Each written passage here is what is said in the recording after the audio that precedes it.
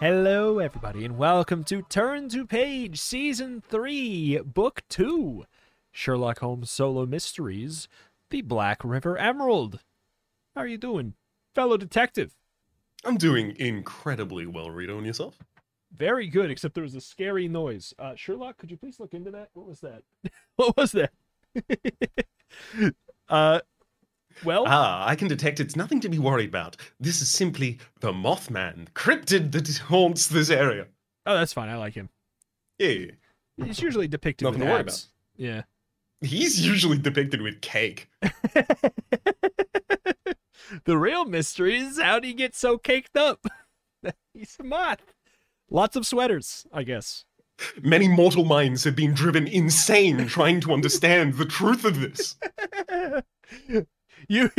Mortal minds are simply not ready for this jelly. And then their brains go all bootylicious. Anyways, it's Sherlock Holmes. Curse of the River Emerald. The Black River Emerald? Yes. River Curse of the Emerald. The Black River Emerald. It was that. There was no curse. Yeah, there's no. Well, hey, you don't know yet. There's always a chance for a curse. It's the best curses go undiscovered. So we also My favorite curse is still gosh dang. Just hits perfectly. I like aw beans. Aw beans is a strong one too. This is a strong one. You know what else is a strong one? Johnny Curbstomp gets to be back at it again today. True. Theoretically. We have our 3 athletics, our -2 in artifice, sneakiness, etc.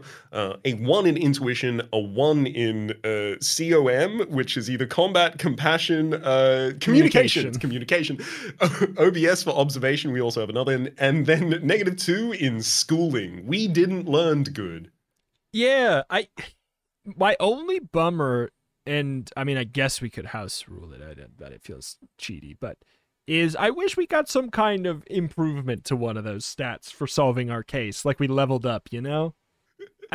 Considering the fact that these cases will be sequential one after the other, I think that would just end up with a ridiculously stacked character. It's true, but also we intentionally beefed our character. That's true. I mean, we got to use it in one check, and we succeeded that check, even though it was like a 5. Yeah, we succeeded the check, even though any of our other skills that had +1 would have also succeeded on that check. The only time. Yeah. Anywho, I guess we're gonna get into it, but it gives us a little map here, which is giving me a little bit of fear from the Grail Quest series. I feel like it's just for world building, though. I believe so. It might be an important clue of like, how could they get from the train station to Baker Street in that period of time? They're on opposite sides of the world, etc. Yeah. There's also Eaton Square down there. That's what I call... Yeah, dang it. I was going to say that's what they call the food court at my local mall. The Eaton Square. That's what aliens call sandwiches. The Eaton Square. It's an Eaton Square. It's square. It's for eating, silly. Anyways, let's see. More jokes on this map. More jokes. No, I got nothing. That's Eaton Square. That's the gold mine on that one. All right. To the prologue. More map. No. Mrs. Hudson stands on the stairs, a rug at her feet, and a broom in her hand. I'm afraid Mr. Sherlock Holmes won't have time for a lad like you. He's got much more important matters to attend to. You'd best be off. You recognize her from what you've read about Sherlock Holmes. Hello, Miss Hudson. She seems pleased. I must see Mr. Holmes. You take advantage of her mood and dash past her up the stairs on 221 Baker Street. Come back here. You find yourself before the door of Mr. Sherlock Holmes, breathing hard. You knock quickly and loudly, the only way that Johnny Curbstomp can. A pleasant-looking man in a suit and a waistcoat opens the door, looking down at you. Yes? He inquires as you recognize him as well. Dr. Watson? I would like to see Mr. Sherlock Holmes. My dear boy, Mr. Holmes is presently on a case. Not to be disturbed. The game is afoot. Perhaps if you leave your name and come back in a few weeks, despite the fact that you are my cousin, I do not know your name. Or perhaps... Oh, no. He smiles modestly and rocks back on his heels. I could help, maybe. I have solved a case or two in my time. He coughs modestly. I must see Mr. Holmes. You dash past him into the room. Books litter the tabletops, shelves, and floor. The spiral end of a violin juts out below the fading leaves of a manuscript. A bony hand grabs you by your suit coat and lifts you into a chair beside the window. Well, who have we here? You look up to see a beak-like nose, drooping eyelids, and gray eyes as bright and keen as rapiers, which gaze down at you intently. Sherlock Holmes lights his pipe and studies you. A schoolboy at Belton School in Shropshire. One of our cousins from across the sea. I should guess, an American by the name of David Rogers? Why? No. That's right, but I go by Johnny Curbstomp now. So it's they hit you with They said we you could can create make our your own custom character, but also well, that's right. You can make your own character as long as it's not the character from the previous one because they were related to Mr. Watson. And it has to be also, as David long Rogers. as... Yeah, they have to be David Rogers and American. That's right, you sputter amazed. I say, Holmes, how in the devil... Because we would have said yes no matter what he said. Watson exclaims. If I explain, you'll find my deductions obvious. Holmes sighs. The boy is wearing a uniform of a public school. The monogram BS on the pocket indicates Belton School, one of our great boarding schools, which has sadly fallen on hard times. His name written on the inside of his coat, which I read when I lifted him. As for being an American, well, his accent, of course, gives away his nationality. Oh, well, of course. Watson replied. Oh, you're right, that does seem obvious. Holmes turns to you. Tell me, have you come by some newfound wealth? Or was this jacket a gift? A gift? You tell him, amazed. It's a gift from my best friend, Mark Avery. Holmes, I say. Watson interjects. Holmes raises pipe. What singular point do you notice about the clothes? Watson shrugs. They seem to me like a typical public school uniform. You see, Watson, but you do not observe. Holmes notes. The trousers are old and threadbare, while the shoes are worn to the peculiar diagonal on the heel that betrays a long history of walking pigeon-toed. They exhibit signs of considerable wear, as does the shirt. Now, notice the frayed collar and cuffs, and the cracked third button. But the jacket, Watson, the jacket is a different case. Just the fashion police on this man. Just rude. Holmes grabs your coat sleeve. This wool is the highest quality merino lamb's wool from New Zealand, the softest wool in the world. The coat has a fine stiffness as well, which comes from camel hair blended with the wool. Well, from the fibers, I would guess that Mongolian camel hair from the coat of the two-humped Bactrian camel, and the tailoring. Watson, notice the intricate stitching for which our tailors are renowned. There are, of course, a number of other details I could list, but this jacket is so distinct from his other clothes and of such superior quality and condition that he must have been either given it or come into some small fortune to purchase such an item. You feel the jacket sleeve before speaking. I had no idea that Mark had been so generous. He gave it to me for Christmas because mine was coming apart. My parents aren't wealthy and can only just afford to send me to the school. And Mark thinks I stole the emerald. Oh, no wonder he feels so bitter. Tears sting your eyes. He was my best friend. An emerald was stolen. Holmes inquires calmly. It was Mark's father. It was Mark's father's. Y'all have a weird I don't like it. It was Mark's father's. Father's. It was Mark's dad's. He had it in a strong lockbox in our room. Imagine. Watson says, scoffing. Mark told me the stone was priceless, a rare jewel from the Indian trade in South America or someplace. And Mark blames me. He thinks I took it, but I didn't. Oh, there, lad. We believe you. Watson says, putting his hand on your shoulder. Holmes, this lad's at his wit's end. Holmes lights his pipe. Tell me, what is your roommate's name? Mark Avery? The Averys of Lockland Hall? That's right. Holmes frowns and goes to his shelves. He takes a thick volume from the shelves and flips through the pages. Does the stone look like this? To your amazement, he points to the drawing of a very jewel that was stolen. Even in the picture, the jewel seems to gleam. Exactly! The legend under the stone reads, the Black River Emerald. Holmes shuts the book and frowns.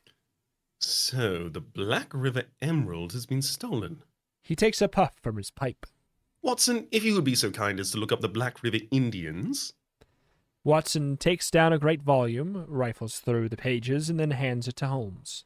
Black River, tributary to the Amazon, Indians and a warrior tribe visited by Irish monks, 1856, and 1863 to 65, failed to convert, abandoned mission, brought back tales of a magical stone.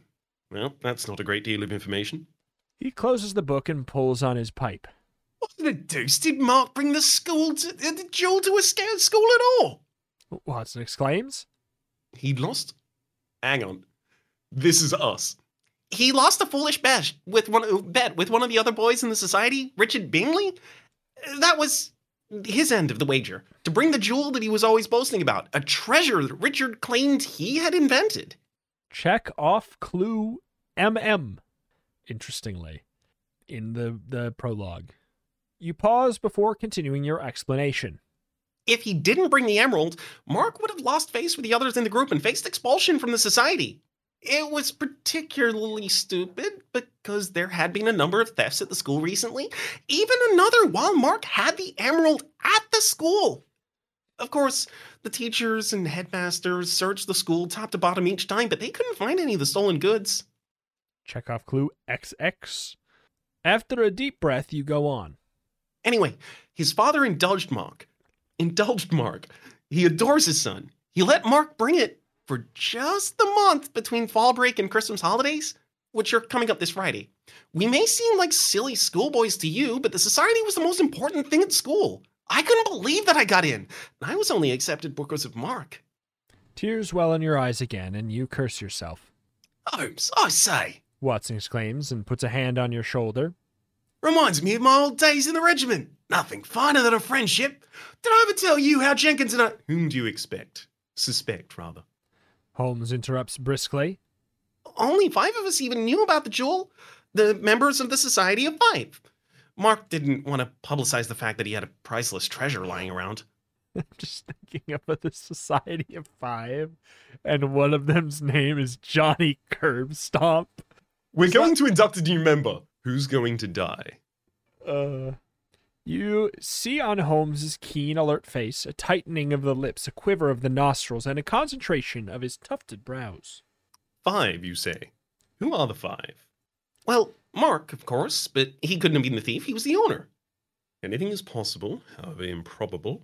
Holmes says, relighting his pipe. And then myself. Oh, and a boy named Oxy Oxfield. A great hulking bully, just like his name says.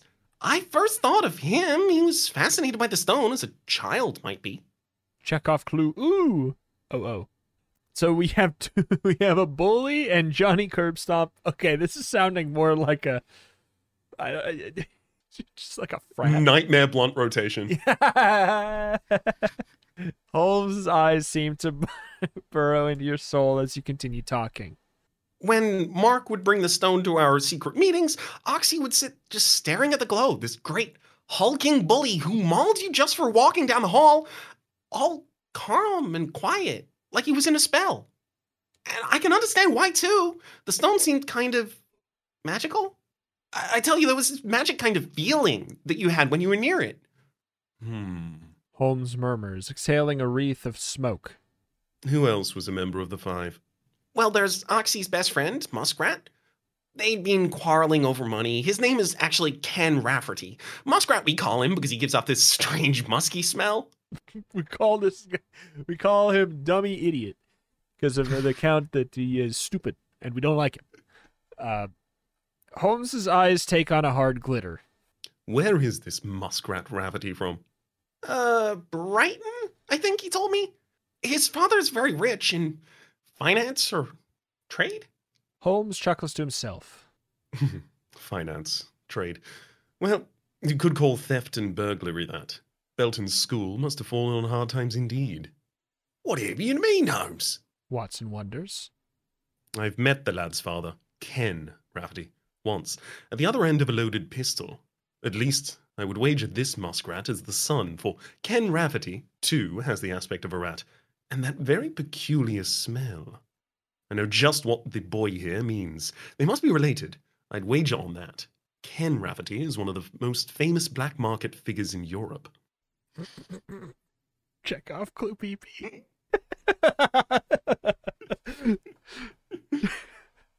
This case takes on a distinct interest. So, you think Muskrat took the emerald? You inquire. Leaping to conclusions is often the most misleading error for an investigator. Who else is a member of the five? Holmes inquires. Richard Bingley. His father's a nobleman, Sir George Bingley. Oh, of course. The Bingleys have done with manner. Holmes says, growing animated. A line which traces their nobility back to the War of the Roses. His great-grandfather was a Baron of the Exchequer, and another ancestor was the Lieutenant General in the battles against Louis XIV, I believe. Curious that boy isn't going to Eton or Harrow. He said it was a family tradition to attend Belton. You reply. We heard rumors, though, that he'd been a father at several other schools. Richard was Mark's best friend before me, but then they had a falling out after both were already in the society. And they're now just very bitter towards each other. No one even found out what caused the fight. Holmes taps on his pipe. So young Bingley, too, had a motive. Chekhov clue QQ. You can cut the air between them with a knife, Mr. Holmes. We five are the only boys who knew anything about that jewel. Does anyone else at the school, other than the father, know that he brought the jewel to the school? Anyone Mark might have mentioned? Well, the headmaster, of course. Mark did tell the headmaster about the stone, just in case something happened to the emerald. Holmes appears keenly interested. I see. What is he like? The headmaster? Oh, I can't imagine Mr. Muller. You begin, but Holmes's strict glance brings you up. Well, Mr. Muller is not the best-liked man at Belton. He's a thin old man with a hatchet face. There's something mean about him, Mr. Holmes. His nickname, the boys call him, well, Iron Bottom? I see. And how was the jewel stolen? Mark kept it in an emerald, kept the emerald rather in a strong box, and then he hid that in a huge steamer trunk in our room. He kept the keys on both around a chain on his neck. The only other keys to the strong box were held by his father, and another in the bank vault in Paris. The strong box, made of wrought iron, was specially designed for moving this jewel. Mark already told me that. The craftsman boasted that it was impossible to break into. Not an idle boast either, because Mark already asked me to try. So then we come to who stole the keys, I suppose. Holmes glances with... Wait, hold on. Which one's Mark? Mark Avery, our best friend. Okay. Who had the jewel stolen from them. All right. Holmes glances with some interest and amusement at Watson. A keen reasoner. We're fortunate, Watson, to have such an astute reporter. You fight off a blush. The keys were lost on the rugby field, according to Mark. He'd just stolen the ball from Oxy after the scrum, and Oxy, apparently enraged, viciously tackled him and brought him to the ground. Mark had the wind knocked out of him and lay unconscious as Oxy was on top of him, so everyone kind of gathered around. Chekhov clue RR. Holmes bends towards you. Continue. When Mark came to, several minutes later, the keys and the chain were gone. And what of the other three boys? Where were they? All of us play rugby. It's compulsory. So we were all gathered around him. Rafferty, who seldom leaves Oxy's side, even on the playing field, was close by. I can't say about Bingley, although he's our star scrum half, and he was on the field at the time. And Muller? Mr. Muller, now that you mention him, is our rugby coach. He's an old Oxford Rugger Blue. He played wing 3/4 for the internationals, and he never really tires of reminding us. When he was young, if he ever was young, probably seemed 50 even then. Rugby gives him his big chance to make us run until we drop. I remember Mr. Muller running over to Mark and kneeling beside him to see if he was injured. So any one of them could have taken the chain from Mark. Mr. Holmes concludes. You glance out the window at the crowd passing below. I suppose. Or the chain could have fallen off. And perhaps someone found it later. I thought it was Oxy because he was right on top of Mark, and he seemed so fascinated by the emerald. Oh, one other thing. This younger boy, Higby Ross, told me that he saw Bingley running towards the woods during the commotion that followed when Mr. Muller cancelled Praxis. Check off clue SS. I see. Says Holmes, lighting his pipe again. And then when did Mark notice that the strongbox had been broken into? When he got back to the infirmary after dinner. You recall? They took him to the infirmary because he was in such pain. When he realized the key might have been stolen instead of lost, he left the infirmary and hobbled over to our room. Good Lord. The strongbox was gone. Anyone could have stolen it during the dinner. Of course, the rooms were searched, but the thief could have hidden the jewel on grounds or in the woods. So any of the 5, the 4 students or the headmaster, could have stolen the keys on the field and taken the strongbox during dinner. Holmes concludes. Check off clue TT. We're going to have all of them. Except that I was the only one who knew where the strongbox was hidden. You remind Holmes. That's why Mark accuses me. The strongbox was in the shape of a cigar box. Mark had a special false bottom in the steamer trunk that hid the box below it. Check off clue YY. Again, concern almost overwhelms you. Since we were roommates and best friends, Mark showed the emerald to me. He was quite proud of his father's cleverness, and he doesn't think that anyone else would have discovered the box. Mr. Holmes, you have to hurry. We're not getting anywhere towards solving the mystery. In your frustration and fear, you rush to the window overlooking Baker Street. I am not certain that we have the proper clues to make any valid deductions yet. Holmes says, putting down his pipe. But you have presented us with some points of singular interest. For example, how were the keys stolen in broad daylight before a crowd of boys? Who could have had enough access to your room to discover the false bottom to the trunk? And precisely, where is the jewel? Also, is the Rafferty boy the son of the well-known criminal? And if so, is he working for his father? Pick a number and add your observation bonus, which is a +1. Not that we need it. That brings us to 12. That was an 11 + 1. So we passed the check because we got a 7 or above. We're going to go to 164. I am going to take a brief moment to complete the rest of the deductions that I did not have time to scroll down. All right, that's all of them copied down. All right. So if we were worried at all about having twice as many clues available for us to find in this, half of the alphabet has already been discovered. Dang. To be clear, they are like the double of a letter too. So it seems like because there's going to be all the alphabet and then theoretically all the alphabet double lettered. Yes, exactly. I imagine the single letters will be conclusions that we have come to as a result of joining the pre-existent other pieces of information. In theory. As if summoned up by mentioning him, you notice Muskrat Rafferty making his way along the street below Holmes's window. That's him! You bend towards the window, astonished to see Rafferty strolling down Baker Street. If you follow him, turn to 133, or if you stay with Mr. Holmes and Dr. Watson, 300. Well, that's a right choice. It is indeed. I mean, we could go get some more information and leave Holmes and Watson to ponder over what we've given them so far. It's true. I don't mind it. Let's do it. I think we're more men of action in this. We're gonna... Oh, exactly. Yes, it is. Oh, right. Exactly. You dash down the steps and out the door, ignoring Dr. Watson's cries to stop. Oh, shoot. That's not good.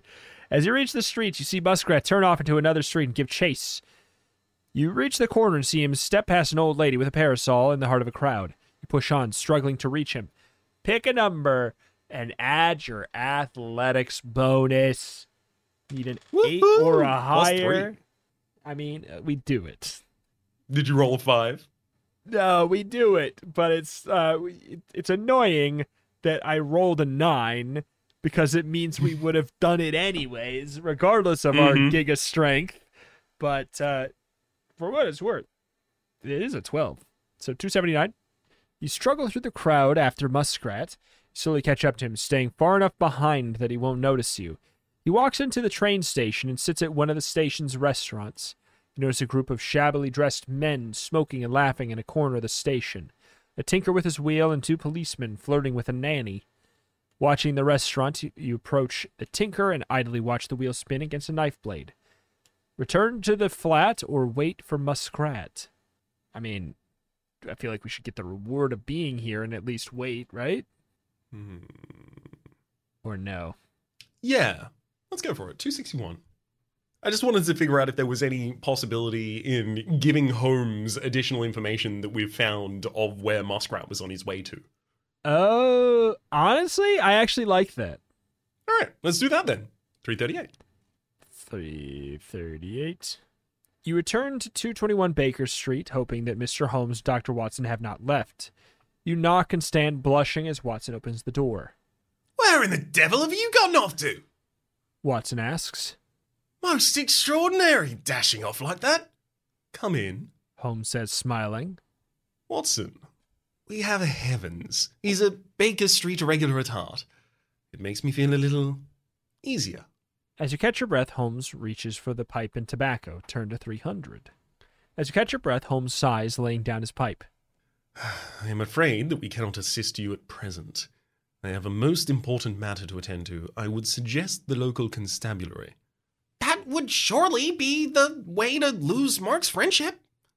You reply, aghast at Holmes's counsel. They would alert his father. When Mark discovered that the jewel was stolen, he insisted that Muller not call the police, and Muller, I suppose to keep the school free of scandal, obliged him. If we can, we shall try to visit you there, but I'm afraid that for now you are on your own. Holmes concludes. But you must write me daily and describe whatever you find. I will put my head to the matter and make a few discreet inquiries. Perhaps you shall hear from me by post. But now we must be off, Watson. Pick a number and add your observation bonus. That is a 6 plus 1, which is a perfect 7, which we need. So 340. Leaving Holmes's flat, you reach the main thoroughfare and, with a jolt of recognition, notice Richard Bingley moving through the crowd, marching off down a crowded street. Follow him, 319, or go to 224. I mean, we have nowhere else to be. Yeah, 319. You doggedly follow Bingley through a seamy side of London to Upper Swantham Lane, a filthy alley lurking behind the high wharfs and which line the north side of the Thames. The smell of opium fumes drift up from the steps which plunge into the dark basements of the buildings along the lane. Richard moves past a gin shop and enters an old pawn shop, with the windows darkened with grime. Old musical instruments, silverware, tea setting, and bric-a-brac are displayed in the shop windows. You slowly approach and see Richard hand the owner several items, which you strain to discern. Pick a number and add observation. Come on, tell me he's selling the emerald. We got him. I got a observation, so at a +1. I hate to say it's a 7, which is 1 off of what we needed. Dang, 234. I'll also say there's no way in hell that you could just he's selling the emerald right now, right? Surely not. That would just be too easy. It would be. It would be anticlimactic. Yeah, it just wouldn't be. It wouldn't be a good story. If you catch him, and you win. You stumble against the pawn shop window. Bingley and the pawn shop clerk turn towards the window, and you step back, hiding. Bingley and the clerk turn back to the items before them. A clarinet and snuff boxes block the window where you stand. You can't discern what items the pawnbroker takes. Turn to 317. The owner and Bingley bicker. The owner reaches beneath the counter, counts out the money, which he hands to Bingley. You estimate the roll of bills to be worth £30. Check off clue A. You race away from the shop as Bingley comes towards the door. By the time you try and follow him again, he is lost in the crowd of hawkers and beggars along the main thoroughfare. Resignedly, you make your way to the train station. Turn to 224.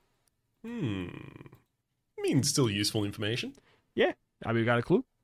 On your way to the station, you contemplate the loss of the key on the rugby field. What would Holmes have noticed that you have missed? Holmes said to consider all those who've been told about the jewel, even Mr. Muller, the headmaster. As the rugby coach, he too had gathered around the mark on the field. Mark the mark of the crime. Pick a number and add your intuition bonus. That's a 7 plus 1, so that is correct. We needed a 7. That'll get us to 129. Got an 8, yes. Thank you for rescuing me. Muller had knelt beside the fallen boy while all of the other players gathered around Mark on the ground. Mr. Muller brushed them aside and held Mark's head in his hands, testing Mark's awareness and reflexes with a curious circular motion of his hands in front of Mark's face. He was the only other suspect who spent much time near Mark when he was knocked out. Check off clue B. Of course, the chain and key could simply have come off, fallen onto the grass, and found by any of the suspects. Turn to 361. A curious hand motion. He's trying to hypnotize, magic style. Is he a wizard? Maybe trying to pull direction away, misdirection. Something a magician might do. Maybe we find out that Mr. Muller had a previous life as a magician and was good at misdirection, and that ends up being another clue. I'm legitimately considering the possibility, though. Keeping it in mind. You stumble to the railway station to catch the train to school. At the ticket window, a handsome and vain Richard Bingley greets you with, "Old sport!" And he tells you he's been to see a play. He smiles haughtily at you and says, "I hear our great friend has turned on you too." His thin lips twist bitterly beneath the Roman nose and high aristocratic brow of his family line. I suppose so. You say, Those Mark still thinks that I stole the emerald. Sorry. "Oh, hard cheese, old bean." So good. Why can't we still talk like that? Hard cheese, old bean. It's also what I call a bachelor's lunch. Just one bean. Not beans. Hard cheese and old bean. You try and figure out if he's mocking you. He never did really tell me why you had a falling out. Neither will I, Bingley says, his aquiline features hardening into marble. "But I knew all along he would pay." He laughs bitterly and takes a puff of his thin Gagliardi cigar, which he smokes flaunting the school rules in front of the other students and teachers alike, as if daring them to punish the wealthiest and most famous student. "I just knew he'd pay. It's enough to make one religious. Hey, pretend you don't know me. When you're on the train, I have a girl." He laughs again as the train chugs past the others into the station in a gush of smoke and steam. Turn to 293 and buckle up. After an uneventful train ride to Belton Village, you take a coach back to the school. Other students returning from the weekend gather at the gates. Melancholy and a sense of something almost approaching doom steal over you as you pass through the gates of Belton School. It's called the feeling of having to go to school. Beyond the gateway, the old trees shoot their branches in a somber tunnel over your head as the carriage wheels are hushed by the leaves on the drive. You ride up to the main building, Perkins Hall, a large stone edifice, very old at the center, newer at the wings, with towering Tudor chimneys and a lichen-spotted, high-pitched roof of Horsham slabs. The building is sinking into a dilapidated condition, the neglect even more obvious in the more recent wings than the original stone hall. The front steps are worn into curves by the feet of generations of schoolboys, and the ancient tiles on the portico floor marked with the Belton coat of arms. A dormant owl clutching a quill pen above the field of swords argent are dulled from the ceaseless beatings of a winter rain. Within, the ceilings are laid with heavy oaken beams, and the uneven floors sag and moan. The odor of age and decay pervade the whole school. You shuffle with the others to the dining room, a dark wood-paneled hall of shadow and gloom. The room is a long chamber with a step separating the dais, "Where the masters sit." From the lower area reserved for the students, at one end, a minstrel's gallery overlooks the room. Black beams cross over your head, with a smoke-darkened ceiling beyond them. With rows of flaring lamps to light it, and students' boisterous hubbub, the hall can sometimes assume the color and rude hilarity of an old-time banquet.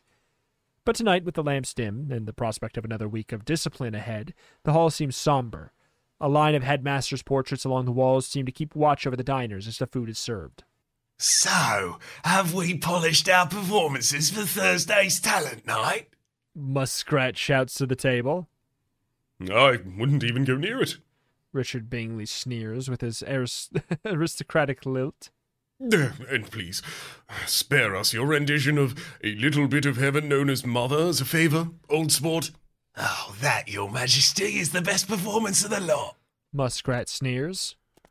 That does not qualify as a compliment, I would like to note. Bingley adds. What is this rot? Oxy cries, his mouth full of food, letting his fork fall.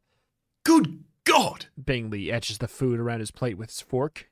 Liver and cauliflower, and now this? A curious grey mess resembling mortar. Oatmeal is perhaps the best guess, lies on your plate. The meals have been getting worse for a month, the lamps dimmer, the mood gloomier.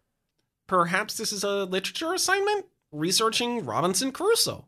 You suggest, nodding towards the oatmeal. They're giving us a real flavor of the book. Even dear old Robbie ain't better than this. Oxy mutters. I wonder what our dear masters are having tonight. Bingley says, and cranes towards the dais where different food is served to the teachers.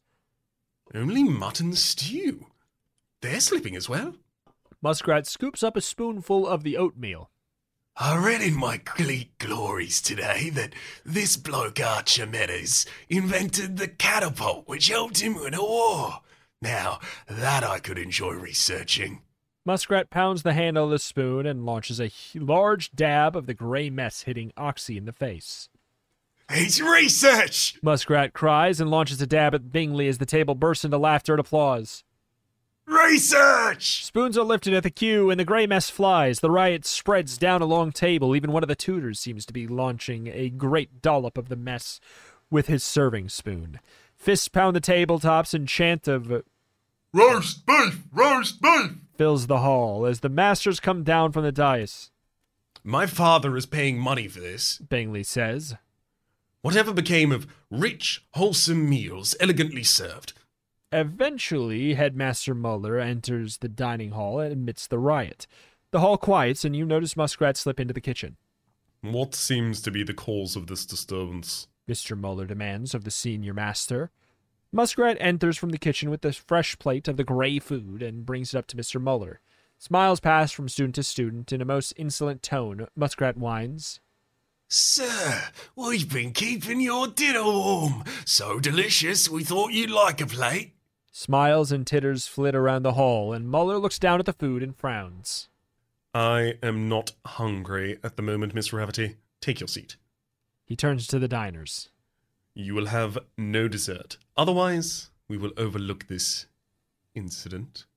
Then he exits the hall, and later back at your dormitory, your room is a freezing cave of gloom. You light a fire with the last of the firewood and sit wondering if Mark will ever speak to you again. His new boots, with a W tread mark and a parallel horizontal ridge across the bottom, lie opposite you beneath the bed. They seem to mock you, for he had taken you shopping in London, purchasing the boots at Harris's Bootery in the Strand, and buying you a jacket at a nearby clothier. You'd shared sweet hot cross buns at the bun shop besides Harris's, and taken the Underground to the show at the Palladium. When you tried to pay for the tickets, he waved you off with, I'm dripping with funds. The family is simply dripping. You sit, wondering if you'll ever find the jewel and recover his friendship. As you sit quietly, Mark enters with a letter and goes to his desk. He has a broad, handsome face, his freckles reflecting his mother's Irish lineage. His friendly features now have only a hostility and disdain written all over them. He throws himself into a chair, rips open the envelope, and reads the letter. You recognize the return address as his father's. Mark's lips purse. His face turns white. He flings the letter towards the fireplace and springs at you, knocking you against the wall, his hands gripping your throat. You choke, gasping for breath. Mark's eyes seem to scald you with hatred. Give me the emerald, you filthy thief! He cries, his face wild with anxiety. You feel yourself blacking out. Pick a number and add your athletics and beat him up. We're going to throw him into the fireplace. That is an 8 plus 3, so that's an 11. I mean, at least we're killing these rolls. And we've also had 3 times the amount of athletics rolls we had in the entire last book. That's true. 362. You strike out against him with your fists, and Mark falls back against the far wall, stunned. Stumbles from room to room, cursing you. You stand and pick up the crumpled sheet beside the fire's glowing embers. Slumping into a chair, you smooth out the burned sheet on the desk and try and read it. Turn to 356. The note is almost illegible. Pick a number and add your intuition bonus. And there is indeed an almost illegible note that has been burnt. I would like an opportunity to try and use my real-world intuition bonus. All right. I'm going to roll. So I'm going to, for any of the text that is completely illegible. Matter at hand has I have to now. You. Certain events have made possession of the stone extreme hazard to you and to myself as well. It is of utmost importance that you bring the emerald home something Friday, and you do this with utmost secrecy. I could come to you, something would only cast both of us in a great danger. I will explain when I see you and how mean to warn you. Something stone in consideration anger. In considerable anger. Considerable danger. Yes, danger. Something circumspect. Circumspect. Ah, good. And closely and keep secret. My something with you with the, and am confident that as an Avery shall merit that. Full stop. I have placed my trust in you with the, and confident that as an Avery shall. All right. I think we did pretty good. Should we just say that that's a 10? I legitimately think we did pretty good, but I think we should still roll for the character, to be fair. I got however, I got a 10. You got a 10? Well, technically that's however, 11. This does bolster my original theory already, which is the very first thing. I think Mark did it. I think it was like, I'm going to get this from my dad, and then it's going to be stolen in the school, and then eventually when we report it, we're going to be able to claim insurance on it, and I'm going to have someone that I can point to and say, they did it the entire time. And the fact that he responded to this letter by trying to burn it and then immediately choke the life out of us in order to, perform the role of someone who believes that we did it, I think it's Mark. That's where my hunch goes. My fear was that it's like and this is a meta thing. My fear was it is the first, like, you should consider this person that we got, like Sherlock Holmes saying, "Do not rule out anyone. It could be them too." Like it almost felt. It almost feels too obvious based on that. But if that didn't happen, I would have been like, yeah, it's probably Mark. I won't spoil either of them, but the last two mystery games that I've played, in both of them, I was like, it's not that person. It's so obvious. And then it was that person. Yeah. I mean, it's my guess too, but we'll see. We'll get more information. Let's go to 247. After considerable effort and ingenuity, you reconstruct most of the letter and read... Dear Mark, the matter at hand has assumed an importance far beyond what I told you. Certain events have made your possession of the stone an extreme hazard to you, and of course to myself as well. It is of utmost importance that you bring the emerald home with you when you come on Friday, and that you must do this with utmost secrecy. If I could come to you, I would, but that would only cast both of us in even greater danger. I will explain when I see you. I do not mean to alarm you, but while you have the stone with you, you are in considerable danger. Be circumspect. Guard the jewel closely, and keep all in secret. I have placed my trust in you with this, and I am confident that you, as an Avery, shall merit that trust. I look forward to seeing you for this end. You recognize Mark's father's seal on the envelope, so check clue C. Turn to 284. I don't know. Yeah, that's a little less incriminating. It's a weird letter to burn. Well, unless he feels guilt. And Yeah. I don't know. We'll see. The fear and anger you feel towards Mark dissolve with the knowledge of his plight. Turning into compassion and anxiety, this jewel must be found. You try and think how Mr. Holmes would reason. If you've eliminated all the impossibilities, that which remains, however improbable, must be the case. All seem possible suspects. Muskrat, Oxford, Richard, even Mr. Muller. Compose a telegram to Holmes along with a letter describing what you've discovered so far. Perhaps he has completed his other case and will come to your aid. Turn to 130. Yes, I'm done. It was Mark. After classes the next day, you walk through the woods to the village. You send your letter and wire to Holmes. As you make your way through the woods, you notice Muskrat walking ahead of you. He appears to be slinking towards the cliffs where the caves are. If you follow him, 243, otherwise 195. I mean, yeah, right? Absolutely. Some sort of smuggler's cove. Oh, shoot. What page was it? At 243. You hear strange cries of birds off through the trees. As you make your way after Muskrat, the bird cries intensify and surround you. You look up in the trees, and the sun's rays, piercing the forest gloom, blind you. Where are the birds? Muskrat moves so quickly, and you follow. When you hear a whir and feel a rush of air against your cheek, a sharp knock sounds against the tree beside you. A dart sticks into the trunk. What in the world? You turn and see a small painted figure running behind the trees to your left as bird cries echo through the forest. Indians in England? If you chase the figure, 272, examine the dart, follow Muskrat. I mean, I think for our athletic, follow Muskrat or chase the figure are probably the two most likely. Yeah. And out of the two, considering one of them is firing darts, let's follow Muskrat. That's true. 313. You race after... Oh, no. I see it, too. After Muskrat as he heads towards the cliffs. You follow him behind a large rock to an opening of the cave, and the cave stretches behind a ridge where the rock turns red. Realizing you can go no further without being discovered, you mark the place in your mind, deciding to come back later and explore the cave when Rafferty is gone. Check off clue AAA. AAA! You walk back quickly towards where the dart hit the tree.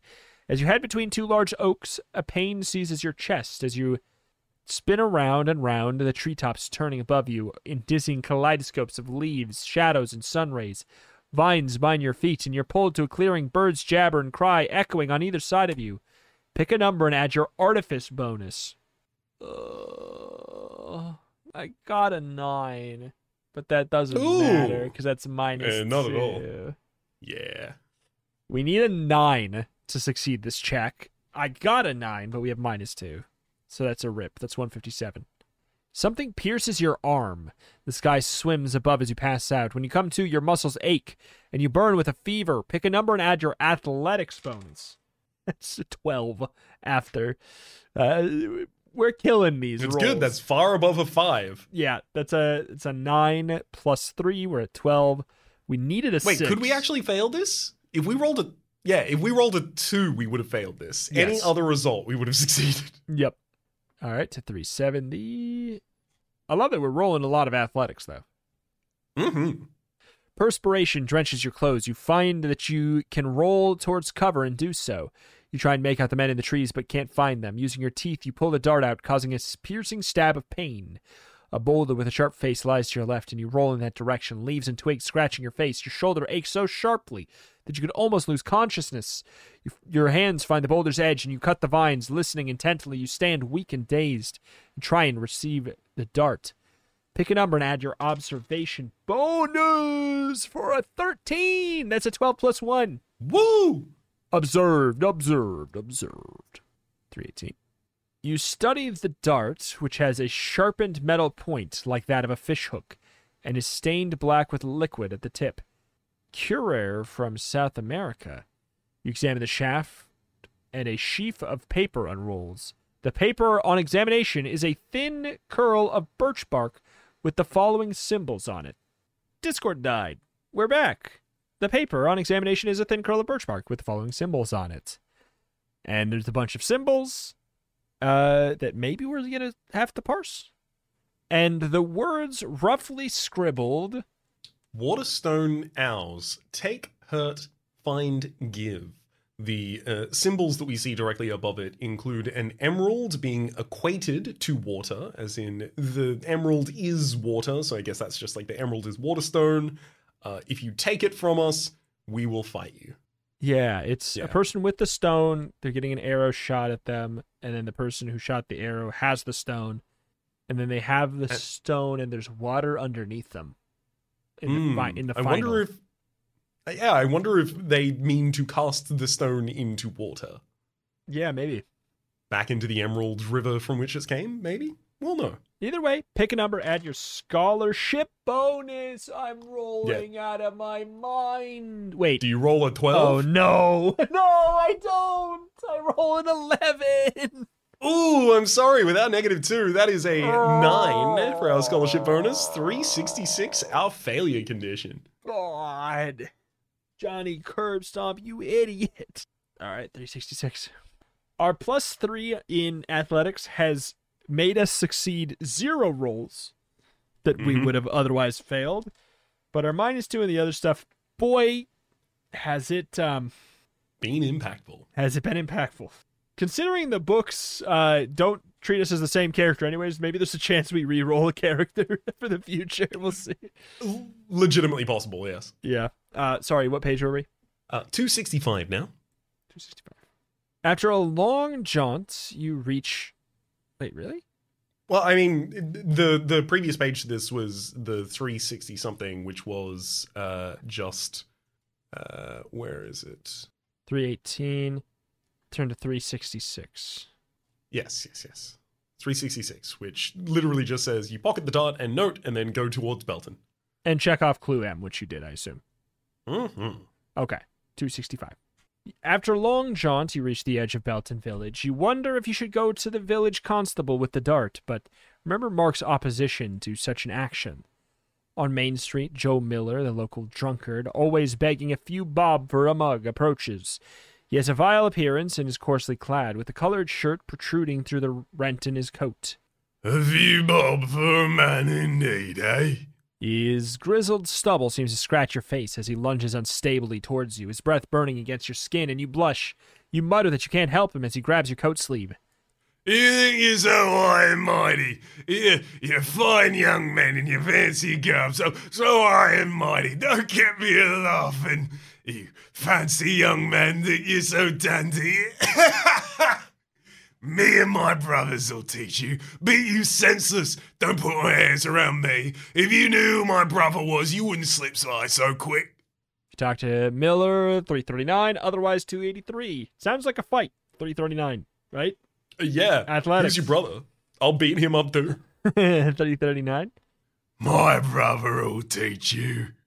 I'll punch you, bruv. The drunkard Miller says, his breath reeking, and nausea overwhelms you. Oh, so you have a great family, do you? You ask. Indeed I do. Brags Miller. Dukes and Earls? A giggle bubbles up from your lungs, and he grabs your coat. What you laughing at? Sorry? You pull out a shilling from your pocket. And would you be interested in having some refreshment? I wouldn't mind. Miller says. Tell me about your relatives. Hey, what's that? What are you trying to do? Miller scowls at you threateningly. Pick a number and add your communication bonus, of which we get an +1. 8 plus 1 is a 9. We're popping off for most of the book. Hell yeah. 183. The drunkard's breath washes over you. Who is this famous brother of yours? You inquire. Miller lunges for the shilling. Pick a number and add your artifice, or -2. You gotta roll a 10 or a better here. I rolled an 8, -2. We needed an 8. We got an 8, but we lost our 8. 355. I believe it's 359. 359, 35. I took the good one. Miller grabs the coin and moves away from you. Laughing through his cigar stub, his teeth etched with brown decay, grinning at you as he pushes open the door of the pub. Annoyed, you head to the post office, deduct a shilling from your character record, and turn it 283. It's the first time we've actually had to spend any of our money. It's true. You reach the post office and climb the steps with relief. As you send a telegram and a letter to Holmes mentioning the Indians, the man behind the counter stares at the address. That's odd. We just received a letter from that address.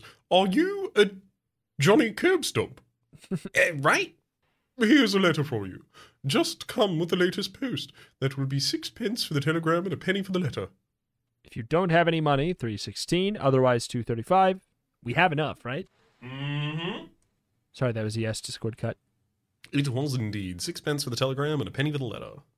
You pay the man and are handed Holmes's letter, deduct 7 pence, and turn to 180.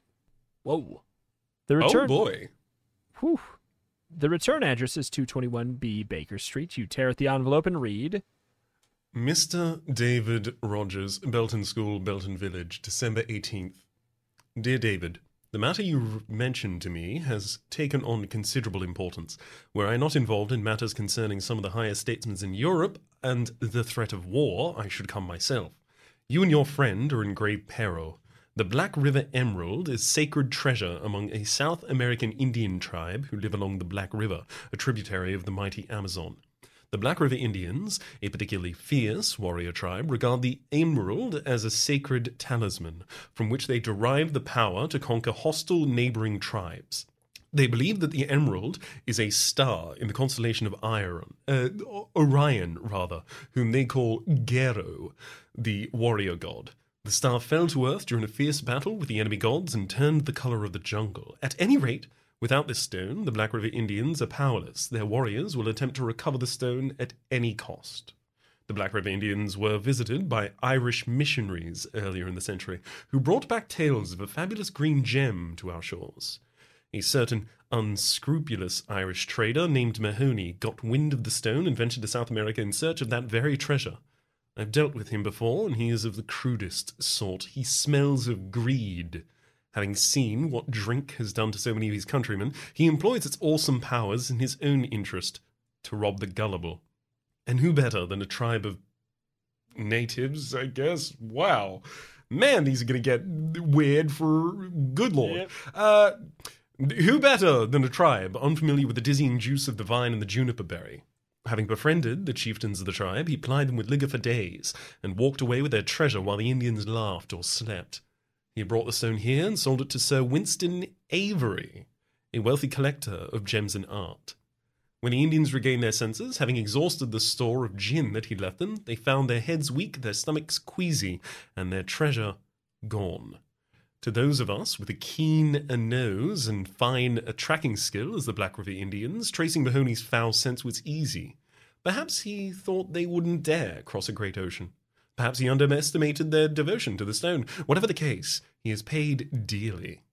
I enclose a newspaper clipping to which I direct your attention. The best guess is that 2 or 3 of the Indians have come to our shores as stowaways to find the stone. They probably acquired a smattering of English from the missionaries, so they're not entirely lost here. If they could trace the stone to Mahoney, they can trace the stone to Sir Avery and to the Belton School. You must find the emerald and give it to Mark so that he can return it to the Indians, for the stone belongs to them. Whoever is so greedy as to grasp this star that burns will meet Mahoney's fate. If the warriors catch up to Mark and find that he can't give them the stone, he may forfeit his life. Contact the village constabulary. They can at least provide you and your friend with a measure of safety. Surely Sir Avery would prefer his son alive to any treasure. Wire me as soon as you have any trace of the jewel. If possible, I will come to Belton very soon. Yours in haste, Sherlock Holmes. P.S. A useful note. The Black River Indians call each other using a distinctive bird-like cry. P.P.S. I will send a telegram tomorrow morning regarding Mr. Rafferty. Come to the post office to pick it up, to avoid arousing interest. PPPS. Am I sending too many messages? PPPS. Milk, eggs, bread, butter. PPPS. How many episodes Breaking Bad Season 2? Oh, shoot. Is this not Google? Okay. You read the enclosed newspaper clipping. You want to break? Art dealer found paralyzed. Found paralyzed in his rooms yesterday was the Irish art dealer Timothy Mahoney. In a bizarre and puzzling incident, Mr. Mahoney was found with a dart in his neck. The dart was tipped with poison, according to Inspector Lestrade of Scotland Yard. Mr. Mahoney was unable to move or speak and has not recovered. Mahoney has found a somewhat dubious reputation in the art business. An adventurer and a fortune hunter, he has traveled to distant regions in the world in pursuit of treasure. According to Inspector Lestrade, Scotland Yard has several valuable leads and continues to investigate this bizarre attack. After reading this article, you wonder if you should go to the village constable with the dart and Holmes's letter, but you remember Mark's desire to keep the theft a secret. You decide to return to the school to show him the letter and the dart. Warily, you make your way back to the school via the main road, a 1.5 mile long journey. At an old cart road leading off through the woods, you notice some boot prints. Pick a number and add observation, which we get a 6 plus 1. So we should be good on a 6 plus 326. We are indeed. Before we get there, though, I wonder if these might be the W print boot prints that Mark Avery is wearing? On the bottom, yeah, I'm thinking that's the case. It is mentioned to clearly. The pattern left by a boot print catches your eye, with parallel horizontal ridges and a W tread on the heel print. Seems familiar. Pick a number and add your observation bonus. Do we have to? Okay, we don't need to, because we get a 9. 8 plus 1. Because I was going to say, that'd be annoying. I mean, while our character might not have figured it out, we would definitely be able to act as though we had the information that these were Mark's boots, because we figured that out. That is true. You conjure up a boot lying sideways beneath the bed, Mark's bed. The prints are from Mark's boots. From Mark's shoes, the boots, they're Mark's. Recently bought at Harris's boot shop in the Strand. Check clue JJ. If you follow the boot prints, 143, otherwise 311. We got good fight skill. Absolutely. We need to know what he was going through this old road for. Follow the boot prints up the cart road. Weeds and tall grasses jut between the parallel tracks of the road. A slender tree leans across the road like a gate in the distance. You notice a different set of shoe prints along the road as well. Pick a number and add your observation.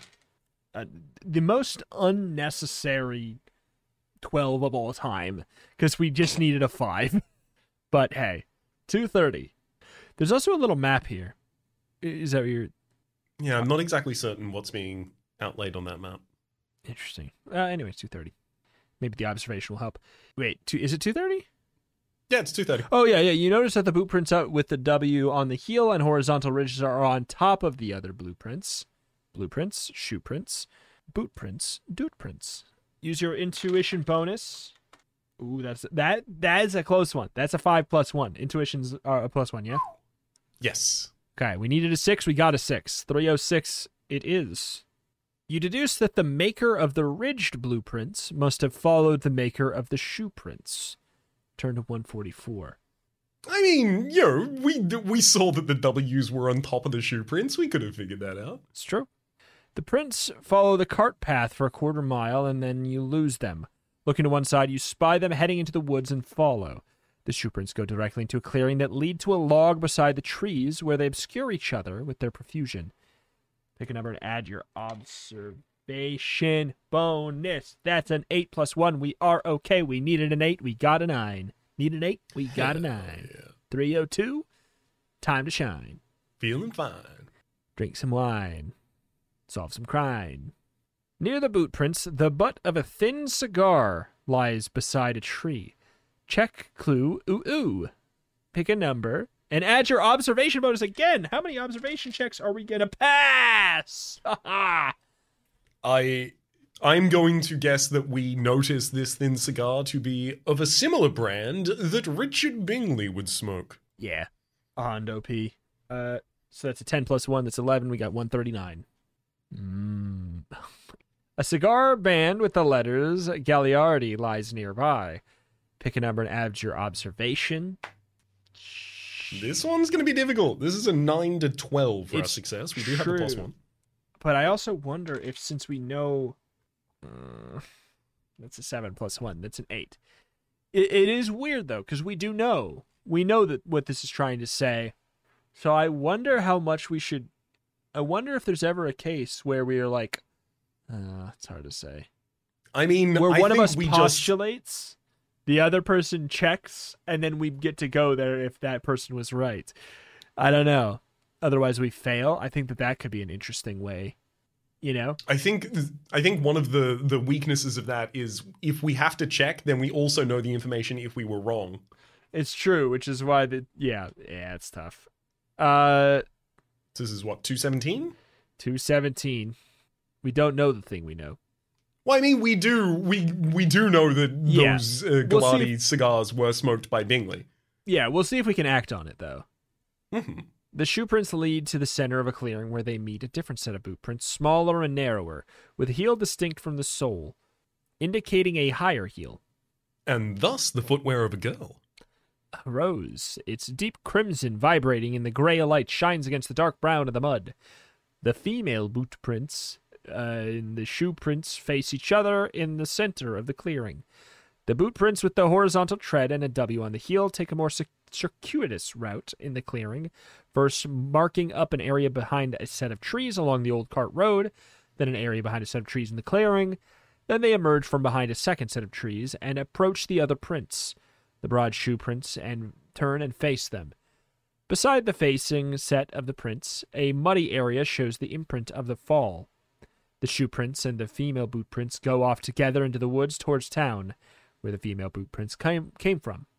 The boot prints with the tread return to the old cart road. Check clue E. Try and figure out what it all means, imagining Holmes and his methods. Pick a number and add intuition. 8 plus 1, that is a success on 115. Another day later, because Discord. But again, we're here.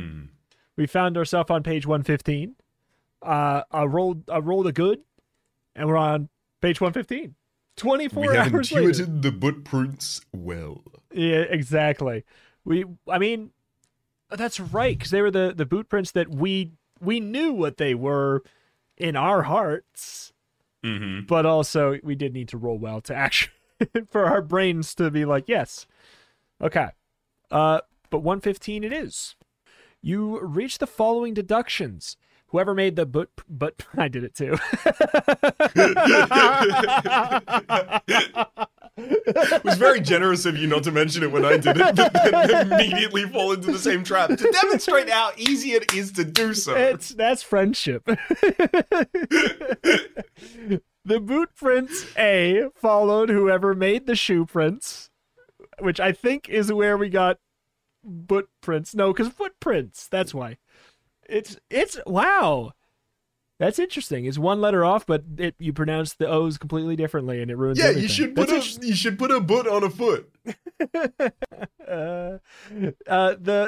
The boot prints A followed whoever made the shoe prints. B along the cart road. Okay, I mean, these B's and things are because of the map we have, right? No, I believe they are effectively standing in for a person's name. Oh, okay, gotcha. All right, okay, then I'll read it as such. A followed whoever made the shoe prints B along the cart road, and then B entered the clearing and sat on the log, waiting for C. A hid behind the trees for a while, as you can tell by the way his boot prints broaden into a wider circular area. He waited and watched as the owner of the female boot prints, C, entered the clearing. An ideal spot for a tryst, where she was met by B, and they embraced. From the presence of the rose, you deduced that she was his girlfriend. The seclusion indicates that they were having a romantic rendezvous. A crept behind the trees to watch. Enraged, he ran into the circle and accosted B, giving the signs of a scuffle, and was hurled into the mud. He returned disconsolate to school. B and C left together for town, where C probably lives. Check clue VV and turn 2, 3, 11. Okay. The format, well, theoretically helpful, has me mind flooded. Yes, I think it would help if we took from this what we know. So we know that the boot prints, the male boot prints in particular with the W and the horizontal pattern upon them, we know these belong to Mark Avery. So that means Mark Avery is A. Convenient. And It's only about to get more convenient, as the shoe prints were made by the person who left the cigar, the Gagliardi, which we were not capable of rolling to understand, but we remember in our brain space is Richard Bingley's favorite cigar. That's true. So B for Bingley. Wow. C, we don't know yet. We haven't met. Carolyn, obviously. It's probably Carolyn, yeah. Carolyn Crunch. She's But the now, daughter but of now ABB yeah. for all Carolyn's Crunch. Yeah, it's she. She is the niece of one Captain Crunch. Ah, of course, the famous admiral of the navy. Yeah, It's a shame what happened to him. He was crunchitized. That's such a shame. That's Oh dear. I just With or without honors. Without you. Oh, good lord. Captain Crunch has done some things. He is oh my god, you're saying that everyone was cereal. He just ate people. That's just it. He just ate people. That's it. You know, with a name like Captain Crunch, you can't really be surprised. At some point, there's nominative determinism. Like, you just elect someone with, like, a Pokemon move for biting someone as their name, you're gonna end up as a cannibal. Yeah. Yeah. It doesn't help that he ran in with the crowd of Captain Warcrime, you know? Just really did not paint a good path for him. I usually don't recommend this, but his parents should have changed their last name. They should have just, like, I know that they wanted to hyphenate it, Miss War and Mr. Crime, but really, I just don't, they could have gone Crime War. I'm just saying, they could have gone for anything else. Yeah, but you know, Crime War will just make it sound like a quote-unquote news website or something. It's just, anyways. That's true. Let's go to 311 to Let's find do it. Carolyn Crunch.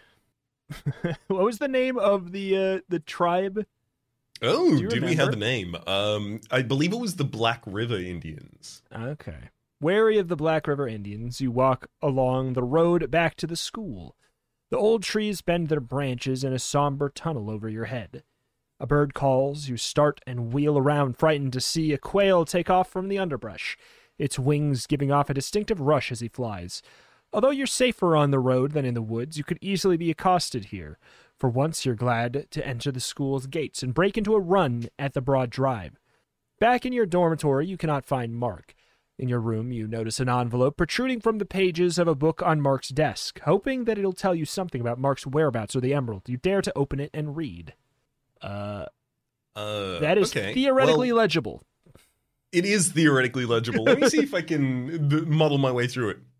Dear Mark, of course I will always care about you. Please understand, I want you to be happy for me and Richard. I'm sorry if I've caused you pain. Please don't punish your best friend. He loves you too. Becky. Must be an unrelated party. Yeah. That's a B. Throw it away. Throw it in the fire. This is a red herring. Immediately discard. Red herring, gone. I like the idea of a detective who picks the outcome right away and then burns all the other evidence. Just like, oh my god, I love it. I want to roleplay as this detective. Yeah, it's like I have decided the outcome, and it doesn't matter. I see here you have a photograph of this man doing the crime. Impossible. It was not them. It was someone else. Crunch, crunch, crunch. I throw this away.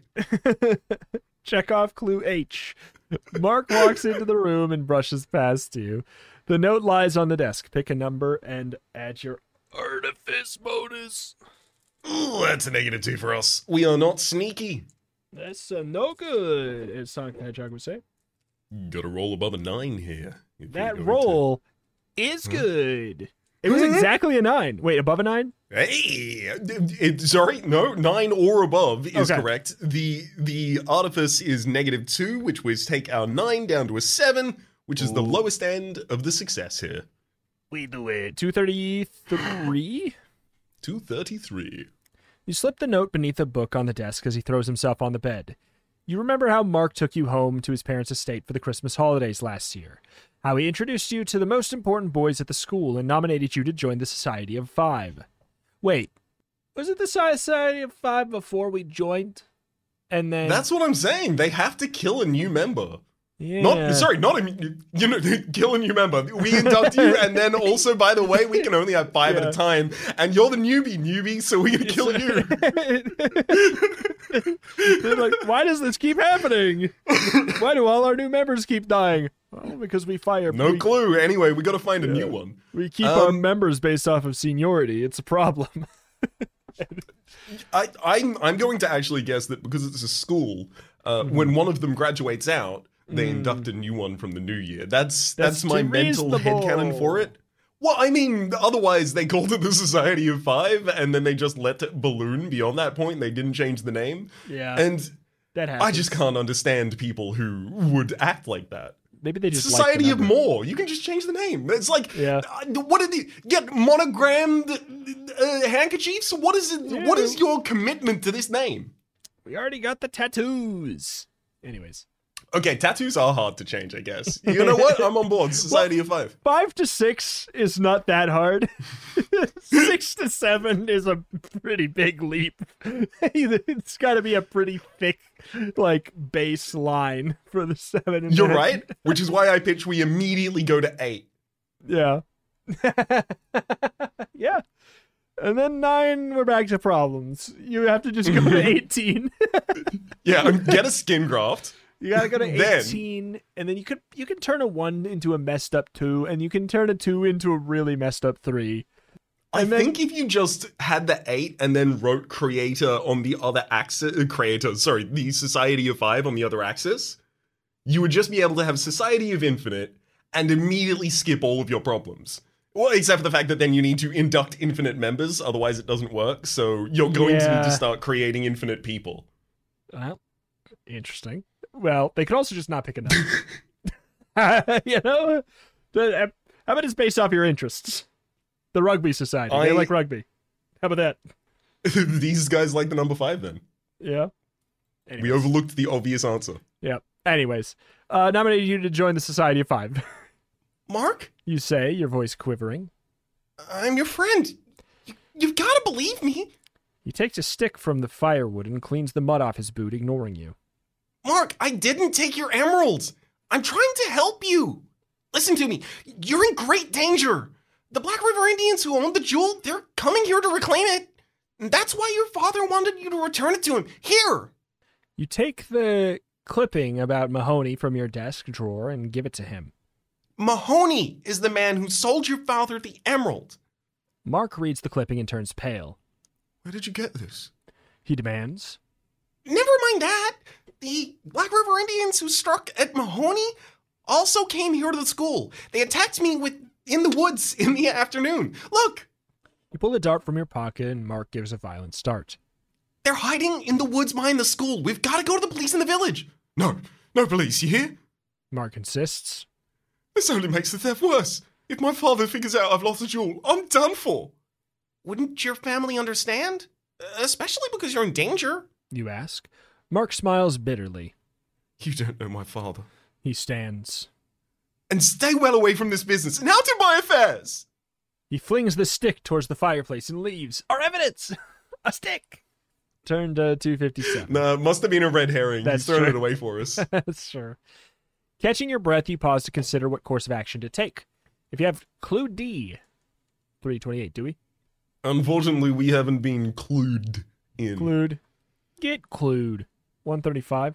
Getting clued is when you do all of the work to solve if it was Miss Peacock with the wrench in the library, and then you're off by 1, and then just the next person in line was able to deduce from that, even though they had nothing, and they're able to get it right because they have the other guess.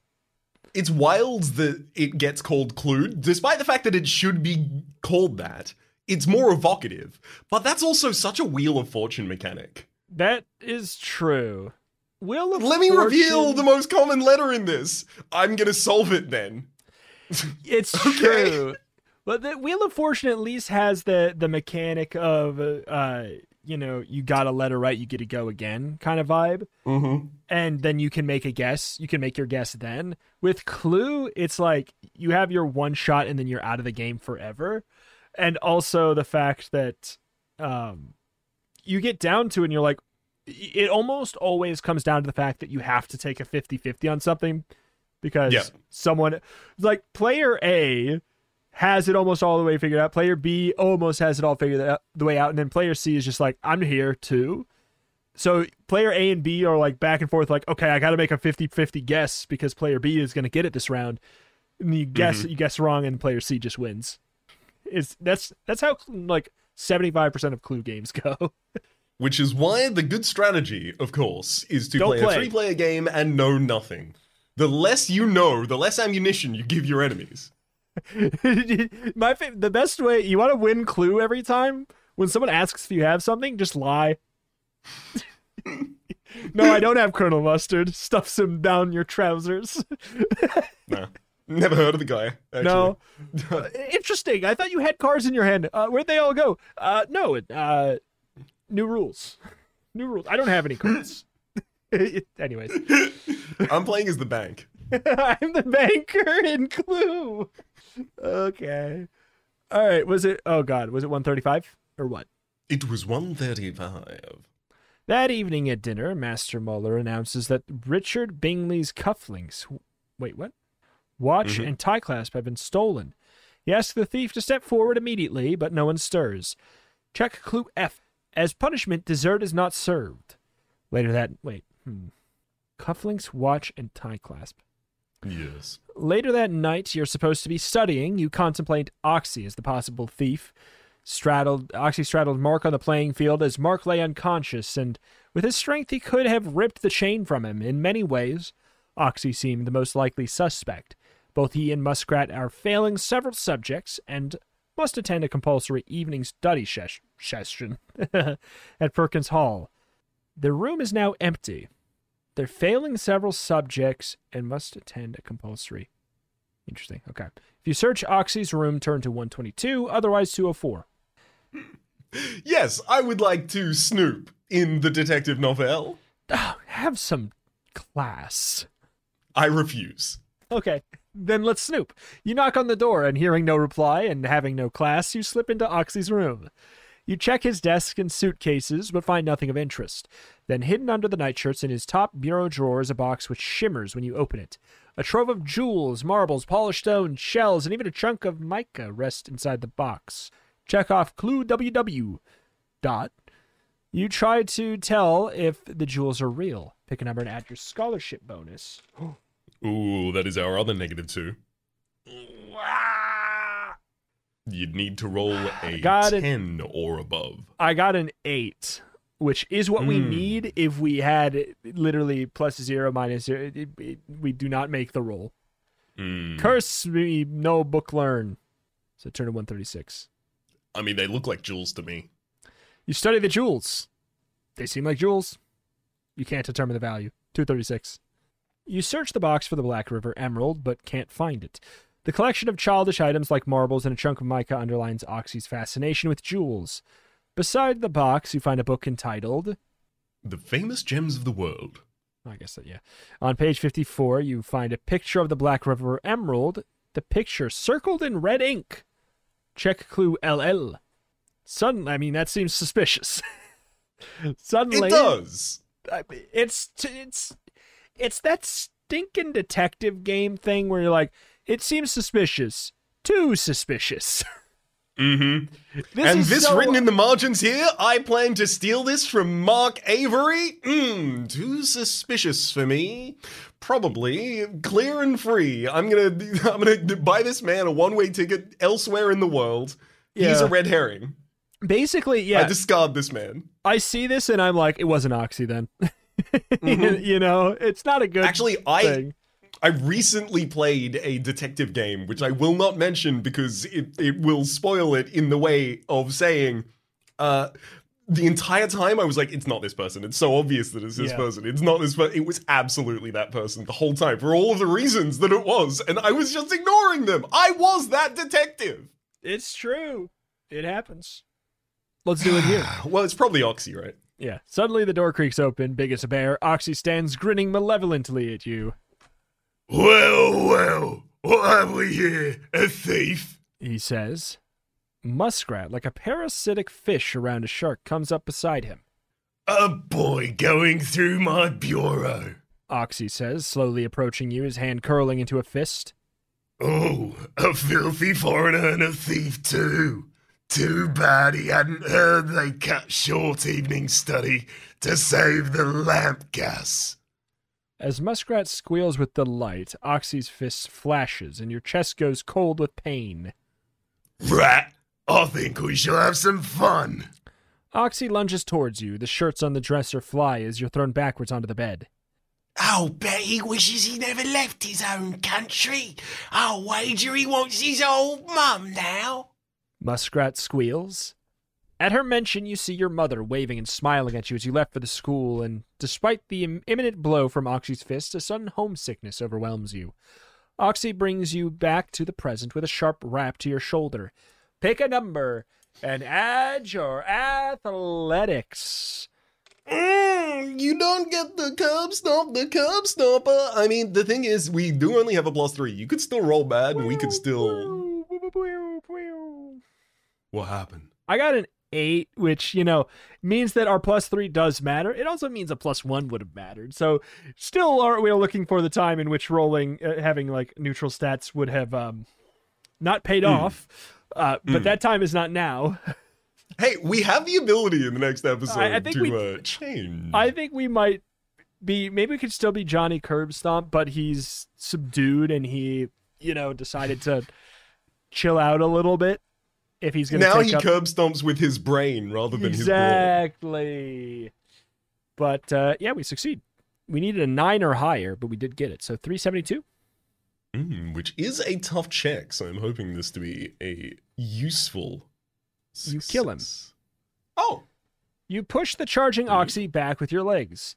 He crashes against the dresser with a curse. You elbow Muskrat and run into the hall down the stairs. Back in your room, you lock the door and catch your breath thinking, if Oxy took the Black River Emerald, where is it?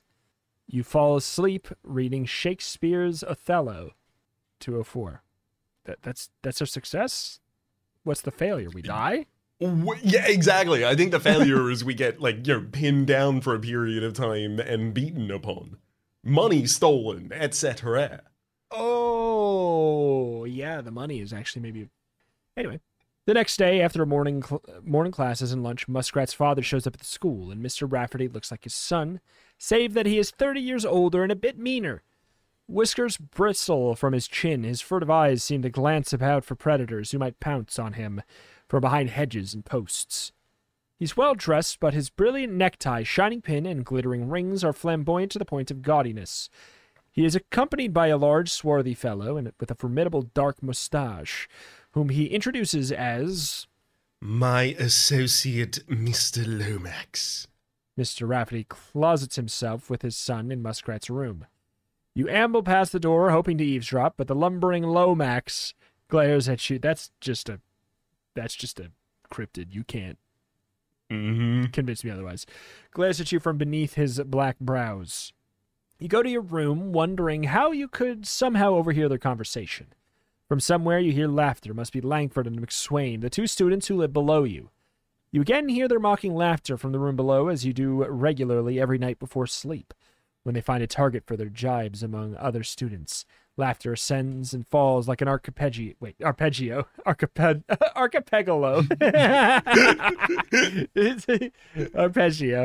Pick a number and add your intuition. Oh no, Snake Eyes? We got a 6, which is enough. Oh, we have a +1 in intuition, yeah. Which is enough. I thought that it was an 8 check. Okay, so 7 to 12. Yeah, we only needed a 7. So it's 344. Man, it's really nice when you just have a +1 to something. Wow. Yeah, no kidding. It does actually kind of boggle the mind, the fact that our +3 to athletics has never changed the result, but our -2 to scholarship and artifice have changed so many. Yeah. Hey, we'll see. We'll see what it's like to be a normal man. You get a flash of insight, the case of the speckled band. You get on your knees and discover the grate beneath your bed goes to the room below. If you can find the room above or below Rafferty's, you can eavesdrop on them, since Rafferty's room is on the top floor near yours, so you must find the room below his. You walk down the hall, counting the rooms from his to the main stairway, and then downstairs. You count the rooms and come to the door of room 215. Pick a number and add your communication bonus. I got Also a +1. 7 + 1. We get a successful check. Needed a 7. Hell yeah. Got an 8. We are getting lots of successes for what it's worth. Downstairs, you carefully count the rooms and come to the door of 215. You knock on the door and hear a high whine, and entering, you find a boy crying, Higby Ross from the 4th form. What's the matter? You ask, moving below the grate in the ceiling, over by the corner. Someone stole my music box. He whimpers, tears stream down his cheeks. You succeed to some extent in deciphering the voices from beyond the grate as the boy hushes. I'm afraid you can't come to Brighton. Old man Rafferty says.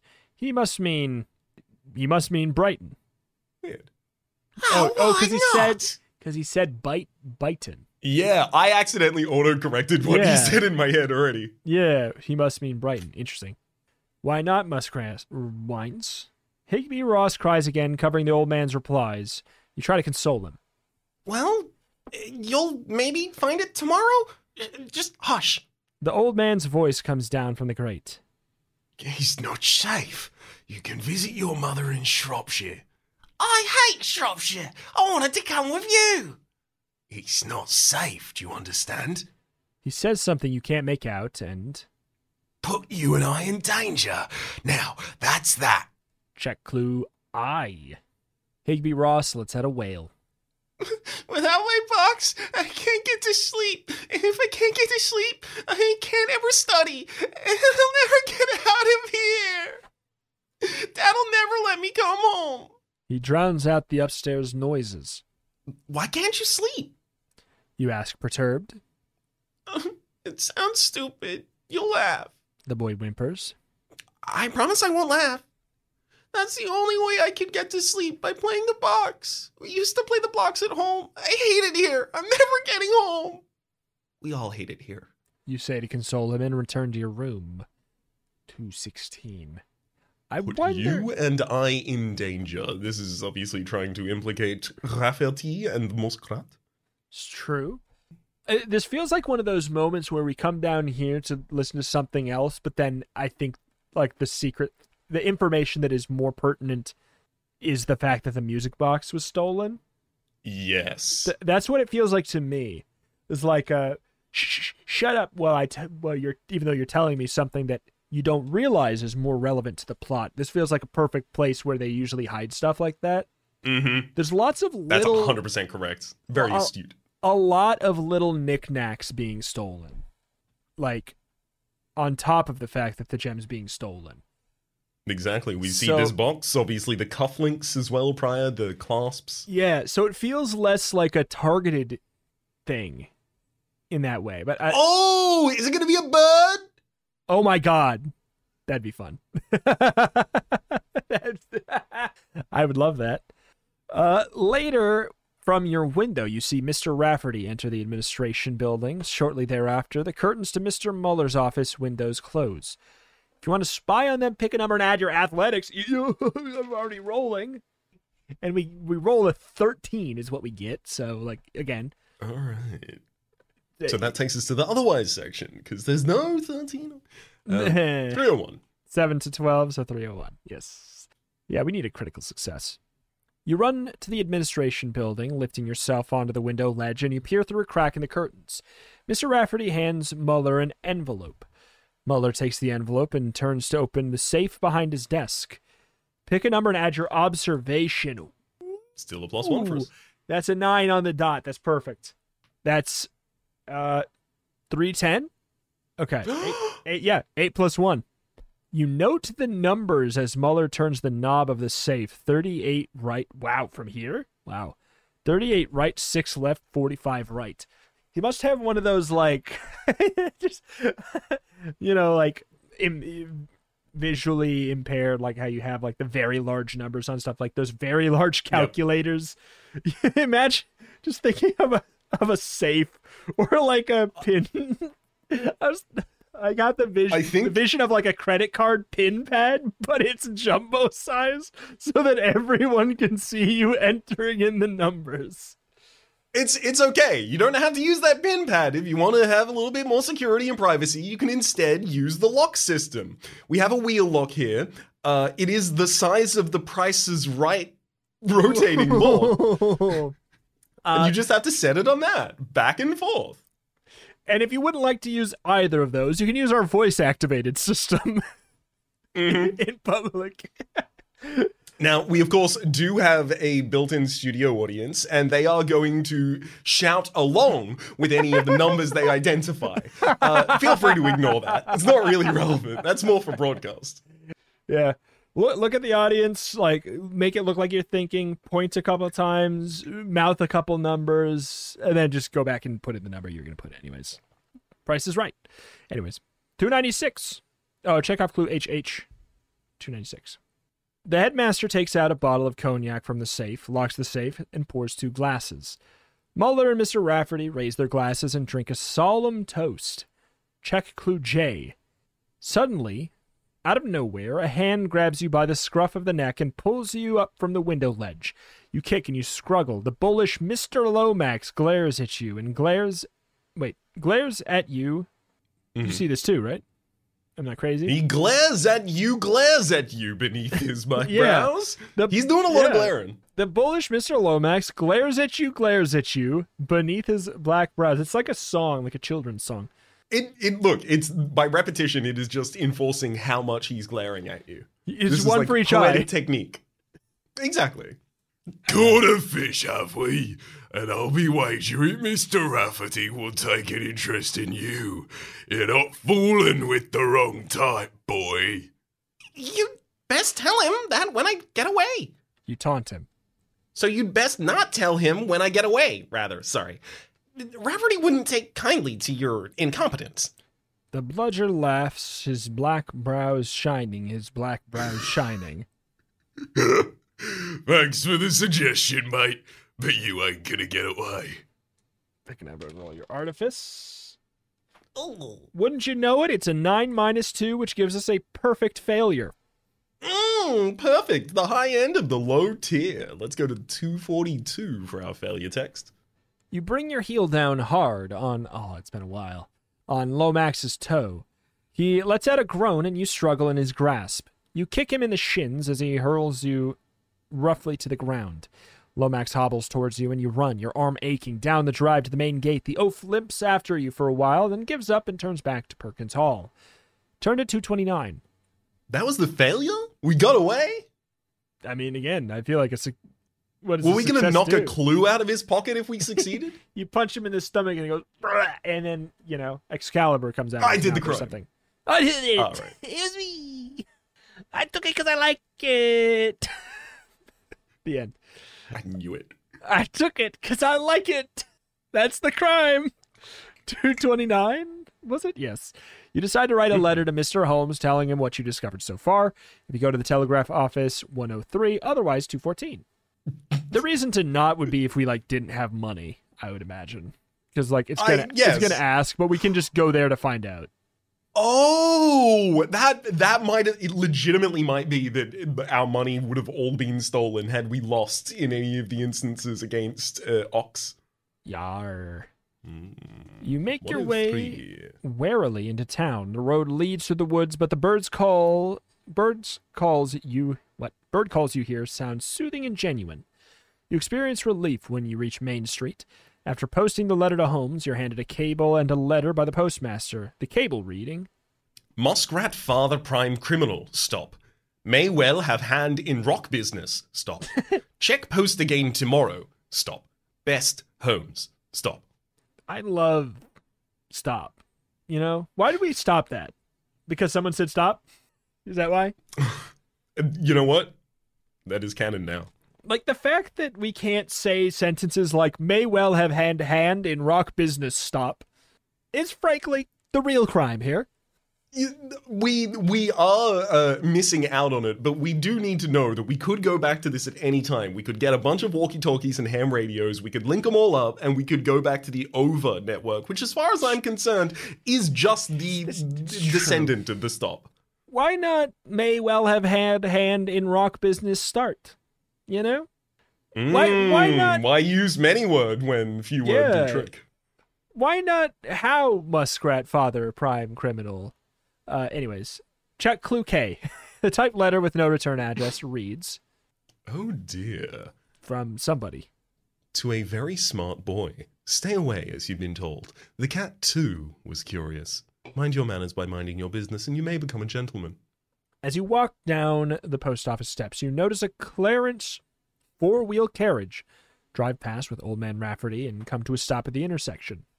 This has a whole lot of that, like, you happen to see someone very relevant to your case walking down the street vibes. Mm-hmm. A lot. Which I'm fine with because it's better than the realistic thing of like you have to go find them. Just you spend 10 hours running to try and find. Yeah, but still, it is interesting. An interesting note.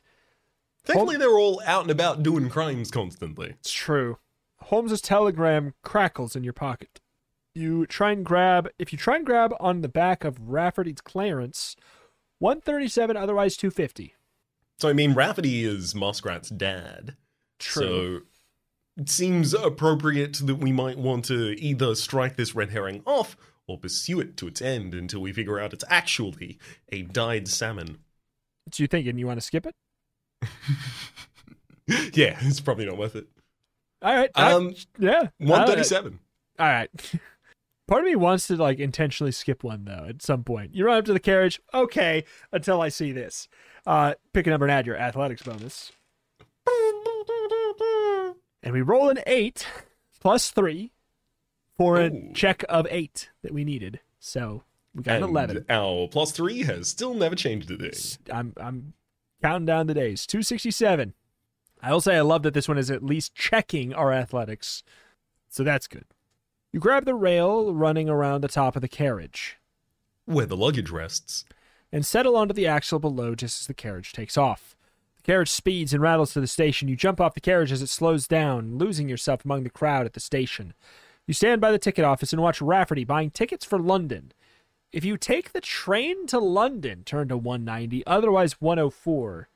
This does feel like it would exempt us from other possibilities if we were too busy to be here. Now, this one does feel bad, yeah. This one actually legitimately seems like it could cause a problem. What do you think about? I'm down to skip it. I don't think it's him. It feels too obvious. Let's do it. 104. It's probably not relevant. I mean, do we have to really, we're going to London? Anyways. Yeah, exactly. Yeah. The brief walk back to Belton Village clears your head. Turn to 250. Which is where we would have gone had we not gone for the Clarence. Gotcha. Walking down Main Street, you meet Richard Bingley on the street. Are you going back up to school? I'll walk with you. You suggest. I have a few errands to do. He says, trying to rush ahead of you. You think of the dart in the forest and the vines that bound you. But it's dangerous in the woods, even on the road. Dangerous. He scoffs. Well, whatever do you mean? There are the Black River Indians in the forest? You blurt out. They've come for their emerald. Oh, don't be silly. You don't believe in that nonsense, do you? Really, Rogers? I thought you were one of the bright ones here. They shot at me with darts? Oh, have you gone off your bean, old chap? Oh, I say, you're having a laugh. Bingley concludes, smiling. No, well, I must be off. These errands will take time. I have some shopping to do and some other odd bits as well. I don't mind. I'd like to come with you. I'd rather walk alone. Bingley's face bursts into a fury suddenly, and then he smiles. No, sorry. I just have this aching need, old boy, to be by my lonesome. You understand? I'll see you at dinner, eh? And he hurries off down the street. Something about his manner bothers you, and you follow Bingley at a distance. He turns the corner into another street. Pick a number and add your artifice. Which we got an 8 minus 2 gives us a 6. We needed only a 5, so. Yeah, this is a hard check to lose. 198. You turn the corner and notice Bingley entering a shop. He buys a ribbon and a decorated box, and leaving the shop, he walks down the side streets of the town at a dizzying clip. If you follow him, 200, otherwise 223. We absolutely follow him. This is an athletics check for chasing him, and we are all ready for those. At the White House at 116 Elm Street, Bingley stops and gazes in the window. First, he studies the house at the surrounding neighborhood and gives a low whistle. Suddenly, he walks around the house to a garden enclosed by a tall fence. You go behind the next house and creep up to the fence. Trees border the fence, and you move along away from the house and climb a tree to get a good look. As you reach a sturdy branch, a very pretty girl of 16 or 17 comes into the garden from the house. Black hair, dark eyes heighten the pale cream of her skin. Behind the garden, the woods take over. The girl looks about nervously, then runs up to Bingley. My parents will come home at 4. She says softly. Tomorrow with the clearing, we'll have more time. Let's say 3 o'clock, lest we forget. Fine, Richard. You recognize her as Becky Connolly, the daughter of the local mill worker, Crunch Connolly, a town beauty whom you once met with Mark at a restaurant in the village. Bingley gathers her in his arms and they kiss. Their voices have a softness to them that startles you, something you haven't heard at the school. Bingley takes out the jewel box and gives it to her. Becky takes from the box a ring and exclaims delight. They move to a stone bench further away. Pick a number and add your observation, which is a 10 plus 1. We needed a 6. We got an 11. Though their voices are low, you can hear them. Oh, Richard, how could you afford this? I thought your father didn't approve. Coos Becky, delighted. I sold some things that I didn't need. Richard, I don't need all these presents. She embraces him again. I have you. I like giving pretty things to you. As they embrace, you notice a pendant with a stone hanging from a chain around her neck. Check off clue N. You creep forward on the branch and see and hear better. Pick a number and add your artifice bonus, requiring a check of 11 or better. Which means we can't succeed. We would have to roll a natural 13. I rolled a 3. So we get Did you roll 10 more? So we get a 1. We get a 1. Hey, if we're going to fail, let's fail hard, I guess. No good. Jeez, 141. A sharp cracking sound comes from behind you. The branch is breaking. Quick, pick a number and add your athletics. Now, here we go. I got a 12. I rolled a 12. So that's a 15 check. Mm-hmm. 220.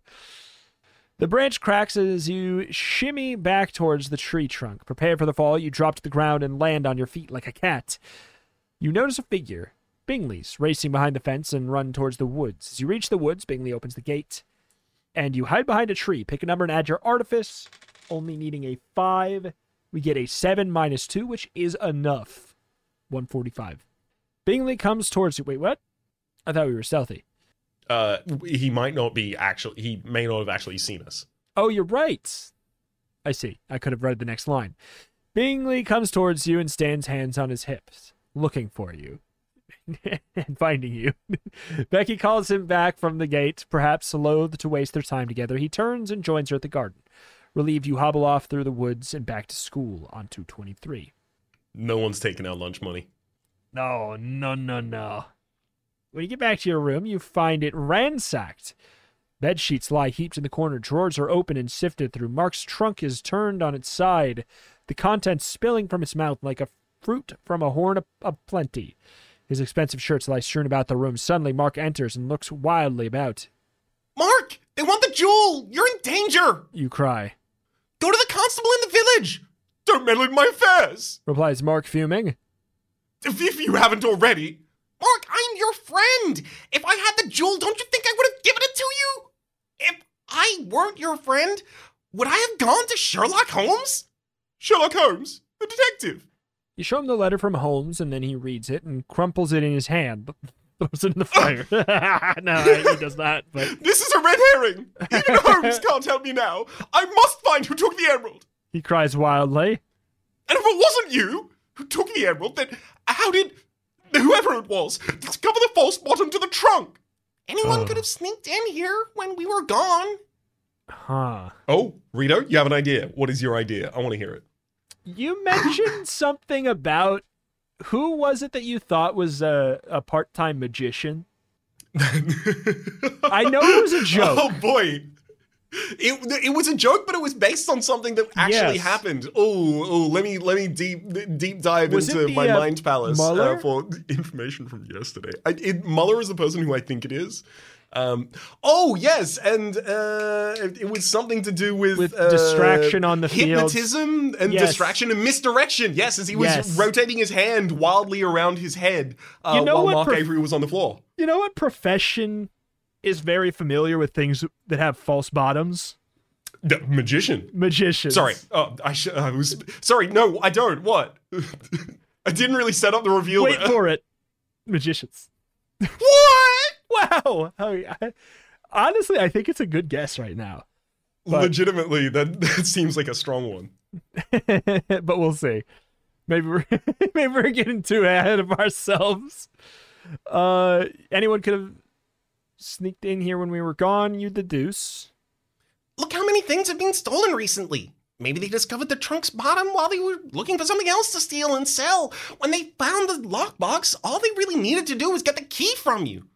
I'm lost. Let me help you, Mark. You plead. I am your best friend. Trust me. Until the emerald's found, I can't trust anyone. Avery casts wildly about, his features haggard, and leaves. You gloomily clean up the room and go to dinner. At the table behind you, you notice Oxy whispering to Muskrat. Pick a number and add your observation bonus. I got a 12 plus 1. That's a 13. Unfortunately, we don't get to go to any of the pages then, because we needed a 7 to 12. Sick obs. 192. You overhear Oxy gruffly whisper to Muskrat. At the pillars at 8. At 15 minutes to 8, you walk to the pillars, a set of columns behind the administration building, and hide behind a pillar. From the shadows, Oxy and Muskrat appear. Turn to 116. You overhear Oxy threaten Muskrat about losing the money that Muskrat owes him from gambling and losing. I'll collect somehow. Muskrat Rafferty whines. I'll get the money before the holidays. For your sake, friend, you'd better. Oxy snaps. But where will you get it? I've a certain item of value I'm negotiating the sale of. Rafferty mysteriously replies. Oxfield says that if Muskrat doesn't get the money, he will take the item itself, plus collect the interest in pain. He gives Rafferty until Christmas holiday break. The boys part as Oxy shoves Muskrat away. Check off clue O, and turn to 290. Clue. That's like a series of vowels that you would see in French and be like, how do you pronounce that? And it's like X. Yeah. You pause to consider your options as limited as they are. If you steal into Headmaster Muller's office after the lights out, 161, 174, otherwise. I'm already there. Absolutely. I want to see this man's false bottom to his magician hat. I want to show you his false bottom. The night out, after lights out, you sneak out over to Master Muller's office and attempt to unlock the door with your knife, picking up and head your artifice. Ooh. Okay. That's a 10 minus 2. We're good. That's an 8. Let's That'll go. do it. That'll do it. 168. Oh, good lord of information. Oh boy, would you like some read? Absolutely. With a loud click, the lock and you enter Muller's office like a criminal. Oh, I mean, hey, Mr. Holmes is going to come and find us. And search around. The headmaster's desk lamp is conveniently lighted. Behind a painting on the wall, you find a safe. Searching in the desk drawers, you find several letters. The top letter, typed, reads, Dear sir, we are very honored and privileged to provide your school with textbooks for these last 8 years. We sincerely hope that we may provide these materials in the future. We are pleased to extend credit to such a worthy institution. However, as we have received no payment for the last 6 months, as the debt is beyond our means to continue to extend, we must hereby cut off all credit and call for the payment of the outstanding balance. We trust you in your good faith. Sincerely yours, Messieurs Pomeroy and Ross, Savoy Publications Limited. check clue Z. The other letters from suppliers of coal, food, etc. have an angrier tone. You estimate that roughly the school's debt to be over £5,000. Then you come upon a series of letters from the Northern Bank of Edinburgh. Dear Sir, As we have indicated to you at the time, land investments in the western United States are an extremely speculative form of investment. Different claims from various states, treaties with Indian tribes, conflicting claims of settlers, as well as a variety of other factors such as changing laws regarding taxation of land holdings, railway routes, etc., make this particular form of investment extremely speculatively highly volatile. Fortunes have been made and lost in these matters. Unfortunately, your investments in the Montana Land Corporation have been of the latter sort. The Montana Land Corporation has since declared bankruptcy, returning only 1/10, that is, 1/10, of the investment value to investors. We hereby enclose a check for £80. If we may be of service to you in the future, please feel free to contact us. Yours, Harold Montague, Agent North, Bank of Edinburgh. Other letters reveal a series of investment losses over 8 years, totaling roughly £4,346. Check clue P. Suddenly you hear a noise from outside the office and dim the lamp. Footsteps come to the door. Pick a number and add your artifice once again. By gum. Ooh, this is a gradated result. There's a worst case and a best case here. And I'm thankful for it, because we get a 5. So there's a 2 to 4 is the worst result. 5 to 8 is the middle result, of which we're on the very bottom of. And then 9 to 12 for the best result. So mid-result. So let's say 7 with a -2 gets us to the low end of the mid. 298. Could have been worse. You notice a closet door in the corner and creep towards it. The handle of the office door turns and the door creaks open. Realizing that you cannot reach the safety of the closet in time, you throw yourself beneath the huge desk. Another light goes on in the office and you hear Mueller moving about, muttering to himself. Sitting at the desk, his feet beside you, his left shoe near your right hand. The pounding of the typewriter above you sounds like horseshoes on a bridge. You try and stifle your fear. Mueller mutters to himself, then pulls the sheet from the typewriter and takes another. You hear the scratching of his quill pen on the paper and the blotting of paper being used. You hear him say, "Abra, cadabra." His shoes move away as Mueller stands. Footsteps make their way through the office door and recede down the hall. If you leave the office 121 or pick a number and add intuition. Do you want to chance it? I want to chance it, yeah. I mean, what? He's going to catch us and then engage us in a physical brawl? Doesn't he know our name? Yeah. First die is a 6, so with a +1, we're already at 7. And then a 4. We're good. That'll do it, 207. 207. You light a lamp on low and find the blotting paper on the desk. The blotting paper has these marks on it. Oh boy. I mean, pick a number and add your scholarship bonus. There's a very not intelligible. I can give you like my best interpretation of it. I mean, first roll is a 6. We got a -2, so we're at a 4. Okay. And then 3. That's a no. Okay, so we fail. So this text, as far as I can possibly tell from the blotting paper, might say, "John, I trust you with something help you. Something, I will something diamond." The word's diamond there. It's written backwards. Yeah. Do not something promise something, and then presumably a name. I mean, my man sounds pretty guilty. I mean, turn to 330. He's got a lot of reason to want to make funds. So does the kid, though. I mean, anyways. You approach the safe. If you have check clue HH, turn to 228. We do, right? That's the We combo. have checked clue HH. That is 38 right, 6 left, 45 right. You turn the knob and the tumblers click. The metal door to the headmaster's safe opens, and inside you find Mark's open strongbox and the key with no emerald. Check clue R and turn to 121. Oh. That's pretty bad, Mr. Mueller. 121. You leave the office, return to your room, and slip it into bed, praying for a peaceful, swift conclusion to the mystery. Turn to 206. In your room, your weary eyes begin to close. How much more of this can I take, you wonder? If you've checked clue N but not NN, turn to 174. So we have not checked NN, but we have checked clue N, and that is that Becky Connolly was given a pendant by Richard Bingley.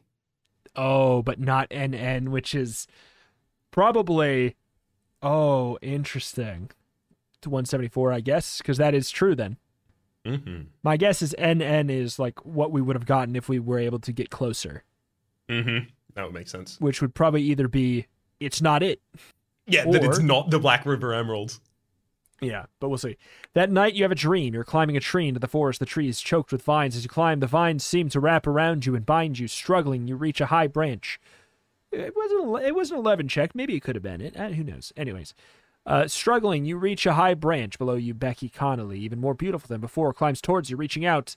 The touch of her skin on yours sends a thrill over you like a drop of oil spreading over water. The Black River Emerald dangles from a chain around her neck. As she climbs onto the branch with you, it bends and breaks beneath you. Becky, you tumble towards the ground and awaken in a cold sweat, turn to 292. After a tedious morning of mathematics, Latin, and the classics... And no word from Holmes. You go to lunch. As you sit there, there's a sudden scream from the kitchen. Miss McLaren, the cook, runs from the kitchen shaking. A devil! A painted devil! She screams. Whatever can that mean, Mrs. McLaren? Mr. Quigley, the Latin teacher, asks. Why, sir? She says, her Scottish... You would know this. Bro, thickening. 'Tis a devil, as naked as the day. Only MacDonald come and gone mad, come to revenge his clan. He's gone strangest feathered tartan, parented like all fierce like. The poor woman faints. Then you and Mr. Quigley run to the kitchen. You find only an open window and a jar of meal missing from the pantry shelf. The overbearing muskrat then regales you with his selection for the upcoming talent show. a little bit of heaven known as Mother. He's greeted with a round of sarcastic applause, which fades as Sir Richard Bingley enters and walks through the dining room. From his spats to his gold-rimmed spectacles, his dress is orthodox and elegant to the last degree.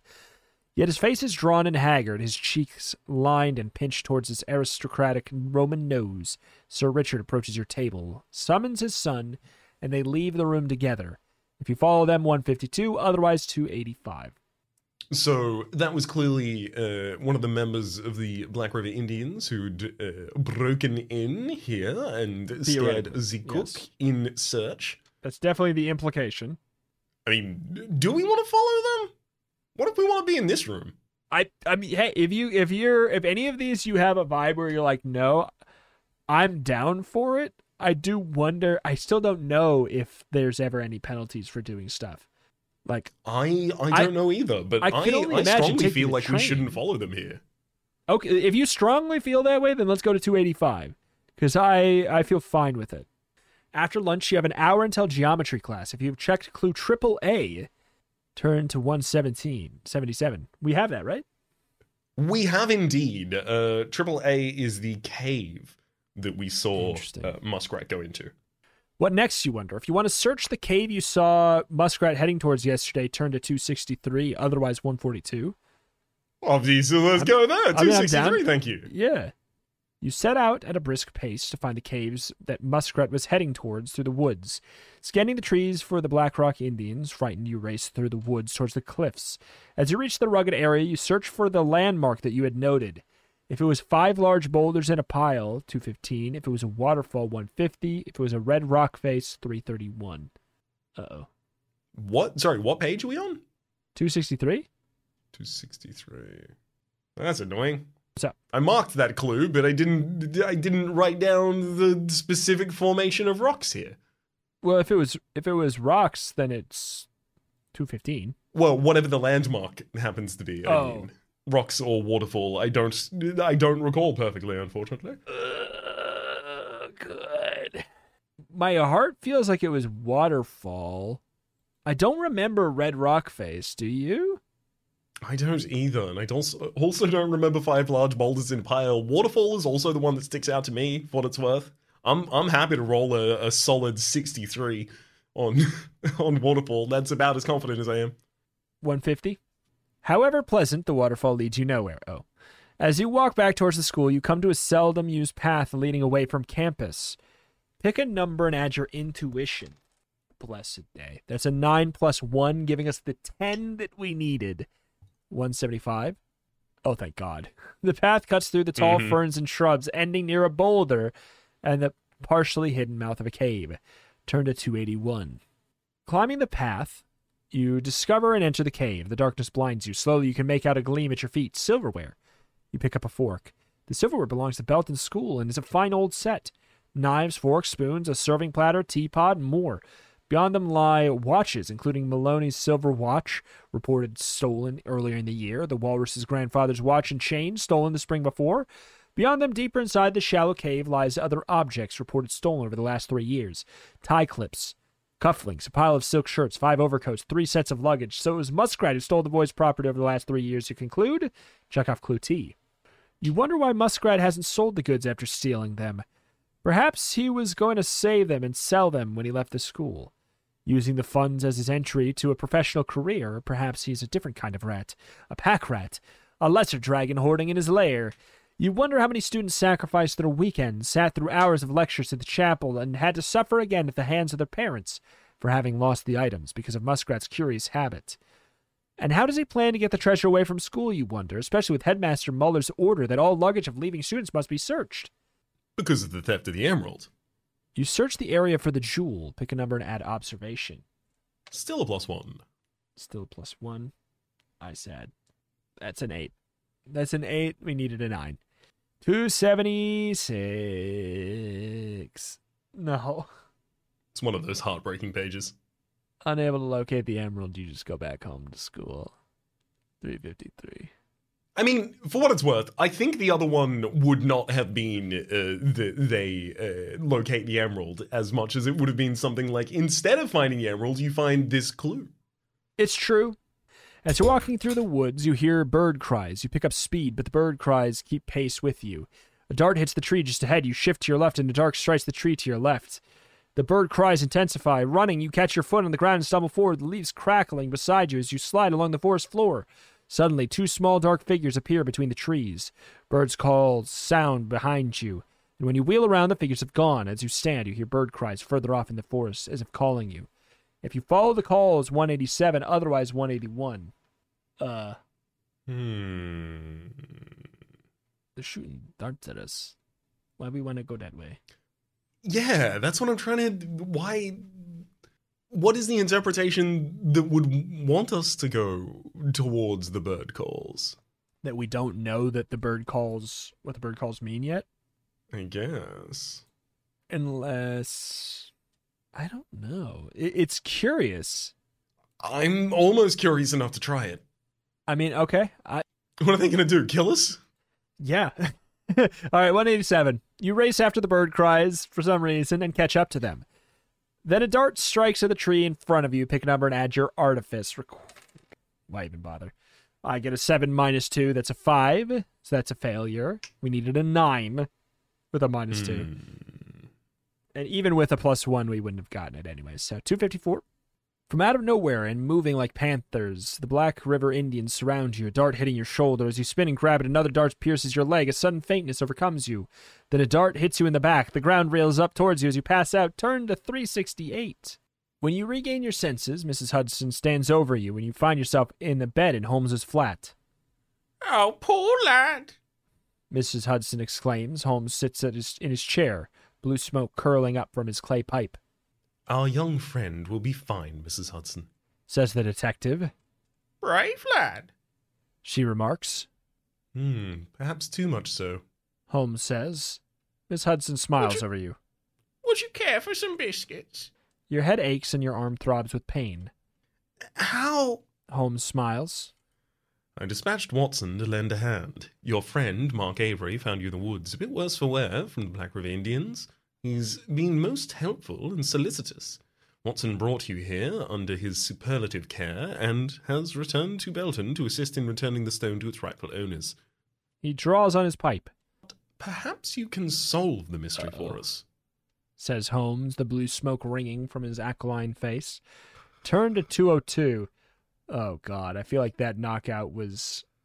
Oh, no, it did. I'm so sorry. No, I say I was curious, too. After offering you a cup of tea, Holmes asks, Who stole the Black River Emerald? if you accuse, there's Mark Avery, Oxy Oxfield, Mr. Muller, Richard Bingley, Muskrat Rafferty. For what it's worth, at this point, we would just have to go on vibe anyways. But Yeah. Oh man, this feels bad. I think it's Muller out of these. out of these, yeah, it's either Muskrat or Muller. Muskrat feels more on like the slightly too obvious side, but I don't think it's Mark. That feels silly. Oxy feels too like it just would work too well. He's the one who's like, you know, a bully. That feels... He's not even hiding the things that he stole off campus. Exactly. He's just not. He's not coy enough. He's not. It just feels like it would also feel too like sickly sweet in a way to like be like 1-2 punch on that one. Richard Bingley, I feel like the whole mystery with that like is red herring, and it's like the love for Carolyn Crunch. Like I think that's the mislead, unless we're supposed to believe that he stole it to give to her. But I just can't picture that was actually the right thing. Like it's metagaming. I can't picture that it was the right gem around the neck. And well, I mean, like it could have been. I think the game is trying to intimate that Bingley was hurried and concerned when you encountered him, and he had something that might have been the gem. But it's very clear that he was just like in a romantic tryst. He had a meeting and was trying to. Yeah, exactly. He had other reasons to be hastened and anxious in that moment. Yeah, which basically boils it all the way down to either Muller or Muskrat. And I feel sketched out, by, we know that Muller needs money. We know that Muskrat needs money. There's a chance they're working together, even. Like, but from a story sense, from a metagame sense and story sense, I'm leaning Muller. So, but we don't have the evidence to back it up anyways. So, do we just do it? See what it says? Let me lay out my full accusation before we make the accusation, which is I believe that Mr. Muller kept the lockbox and the key in a safe after having looted it so that he could plant evidence later. I believe that he was in communication with the elder of the Raffertys. We, in fact, saw them toast at one point to something that they must have done together to be celebrating with a toast. We know them to be in communication. We also know the older Muskrat is a fence for stolen property. Yes. So if you are deep in debt and you have a school full of easy patsies you could put in your way, including the son of this fence, who is a known thief around the property and things have been going missing constantly, you have this really good alibi of, things go missing around here constantly. I'll point the finger at someone and kick them out of the school. But on the backside, we're selling this incredibly, incredibly valuable gem. Additionally, Mr. Muller has been checking every single suitcase that comes in, perhaps to know exactly what's valuable coming into the school. And I think that could be something in addition, because, things are still going missing. I think that mixed with having the lockbox, having the key, having the debt, the weirdness, specifically the key, it being stolen on the field with what he was doing in there, and seeming like it was trying to, ironically divert us away from assuming it was him in that moment, based off of it sounds like he was trying to put suspect on all the students. Yeah, exactly. Despite the fact that he was there first. Yes. It feels as though I feel relatively stable in what we know so far, and a little bit of metagaming going to 208 for Mr. Muller, if you do. Let's do it. All right. I see. Holmes says, reaching for his pipe. And what physical evidence did you uncover, may I ask? You pause to review the clues that you've gathered before replying. If you've checked clue R, 222, EE, 222, clues L and J, 239, otherwise 224. Do we have any? So we have checked R, which is the key and strongbox were found in his safe in his room. Okay, good. We have not checked double E, and we have not checked L, though we have checked J, which is Muller and Rafferty toast. Interesting. Well, since we have R, we can go to 222. Exactly. Excellent, dear boy. Holmes cries, impressed. You have all the evidence directly linking Headmaster Muller to the Emerald. You have all the makings of a genuine detective. Turn to 237. Now, think, dear boy. Holmes continues, blowing a cloud of smoke towards the ceiling. How might Headmaster Muller have obtained the Emerald? We know that he and all other suspects had the opportunity to sneak the key on the rugby practice field the day that Mark Avery got knocked down. But what method did Mr. Muller employ to get the key? If you've checked clues B and X, 264, otherwise 266. Unfortunately, we did not have B and X. We had B only, that Muller was there first. We did not get the proof that he's a magician. 264? Wait, 266? It's 266. Oh, God, jeez, what? I went to the wrong page, but 266. It's hard to not share that. That is so, yes. It's hard to not share that. I think we should. 264. Let's read 264. Can we read 264 since we solved it canonically? I am tempted to allow it in this instance for the sake of the podcast. Wait. For the reason that is about to be evident. And also, here's why I think it's completely acceptable. Both of these pages lead to 274. Yeah, and neither of them gives us anything. So yep, yeah, legitimately. Let's do it. Yeah. So let's read 264 instead then. Mr. Muller was an amateur magician. You remind Holmes. He relished picking pockets, and I can recall the curious circular motion that he made over Mark on the rugby field that day. Excellent. Holmes cries. Turn to 274. I'm so curious what the evidence that proved that he was a magician, like in the letters, a failed application to magician school. Or something. So 274. Now, did Mr. Muller have a motive? Holmes inquires. If you checked clue P, Z, Y, or Q, turn to any of those pages. Otherwise, 299. We have two of these. Oh, really? We have P, which is he made deep investment losses, and we also have that he is deep in debt to the the book company. Which letters are they? Those are P and Z.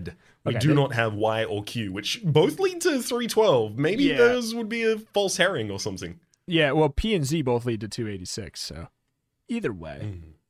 286 it is, then? I learned that the school is deeply in debt. You reply. And simple observation reveals the physical decline of the buildings. Turn to 305. Holmes sighs and you stir uncomfortably. And as you stir uncomfortably, saying, All in all, this theft provides an interesting, if simple, puzzle. Putting the pieces together is pleasurable, if an elemental exercise. I still don't understand. You say. If you want to play the adventure again, without hearing Holmes's explanation of the crime, turn to the prologue and begin again. Or if you want to hear the explanation of the crime, turn to 332.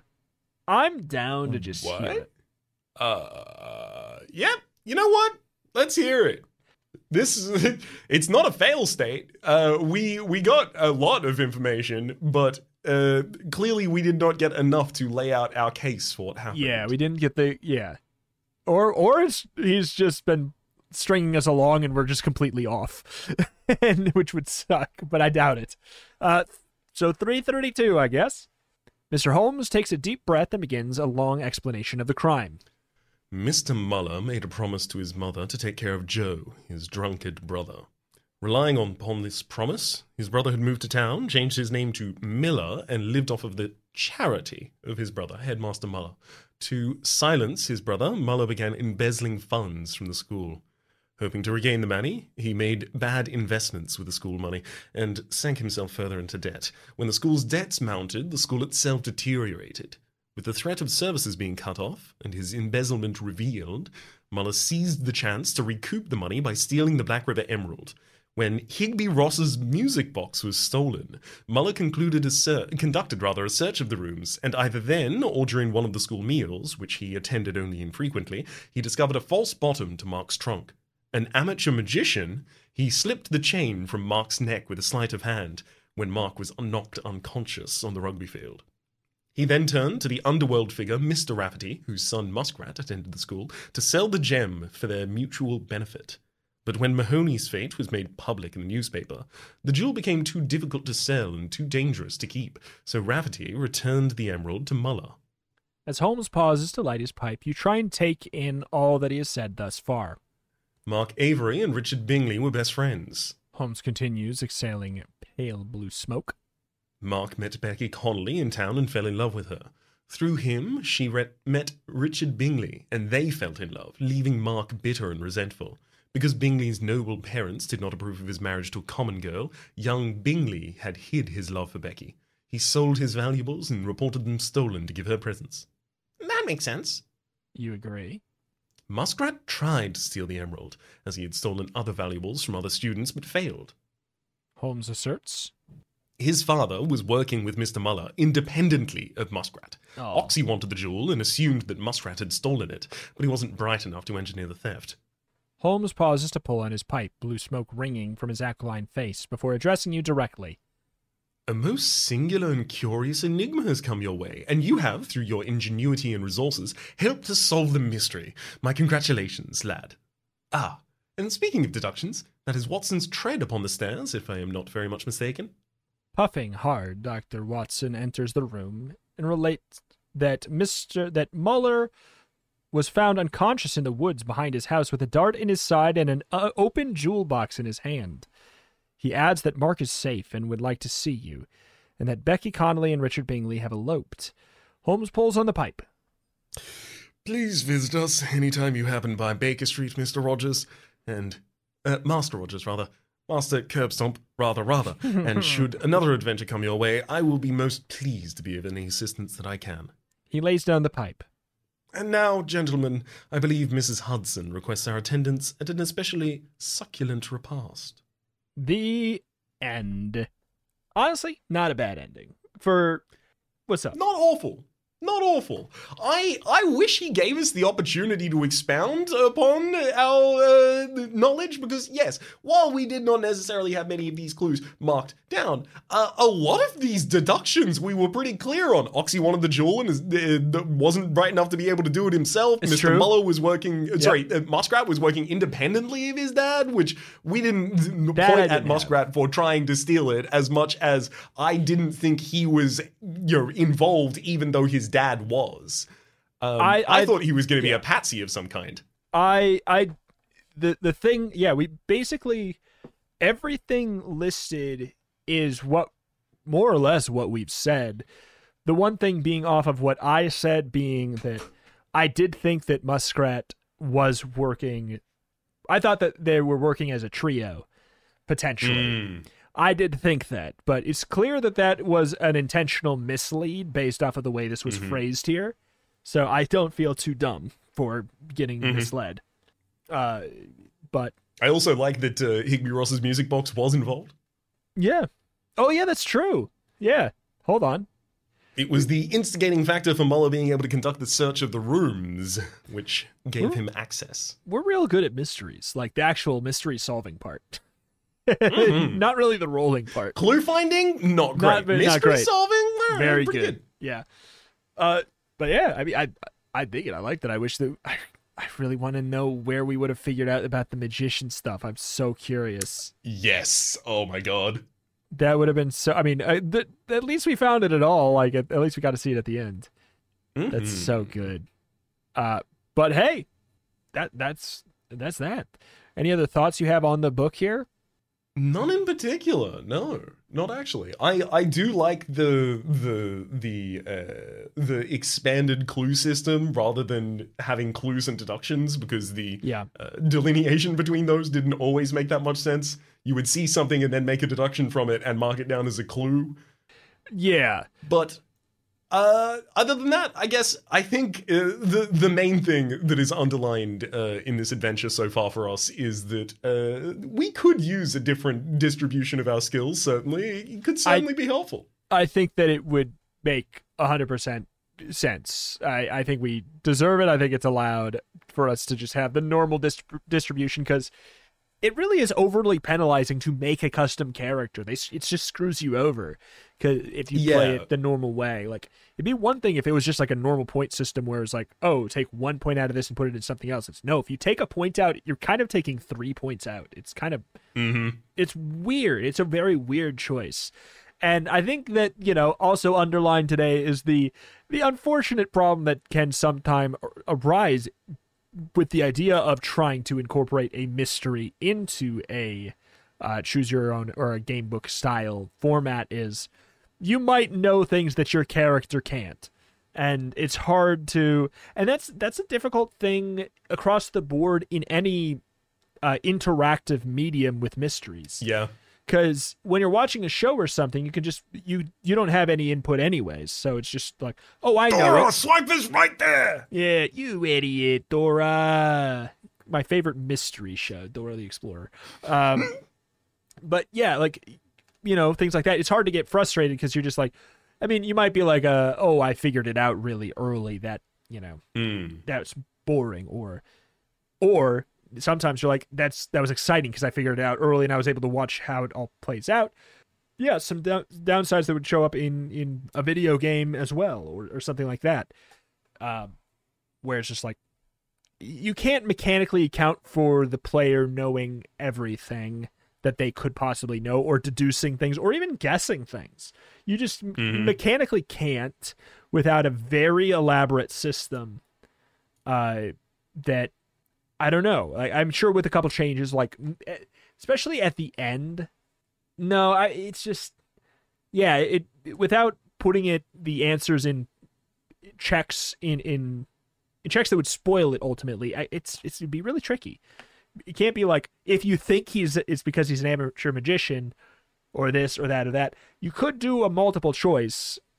And like some of them, that's the issue. As broad as I could get, right? A multiple choice where it's like, if you think it has to do with a hobby of his or something like that, right? And you end up with like 5 different entries, 4 of them lead to the same page. You're like, okay, what's the other one? Like, so many of these systems are open to being accidentally counterplayed by the player who is looking for information and having to actively discount the additional information that is provided just by context of the medium. Yeah, more or less.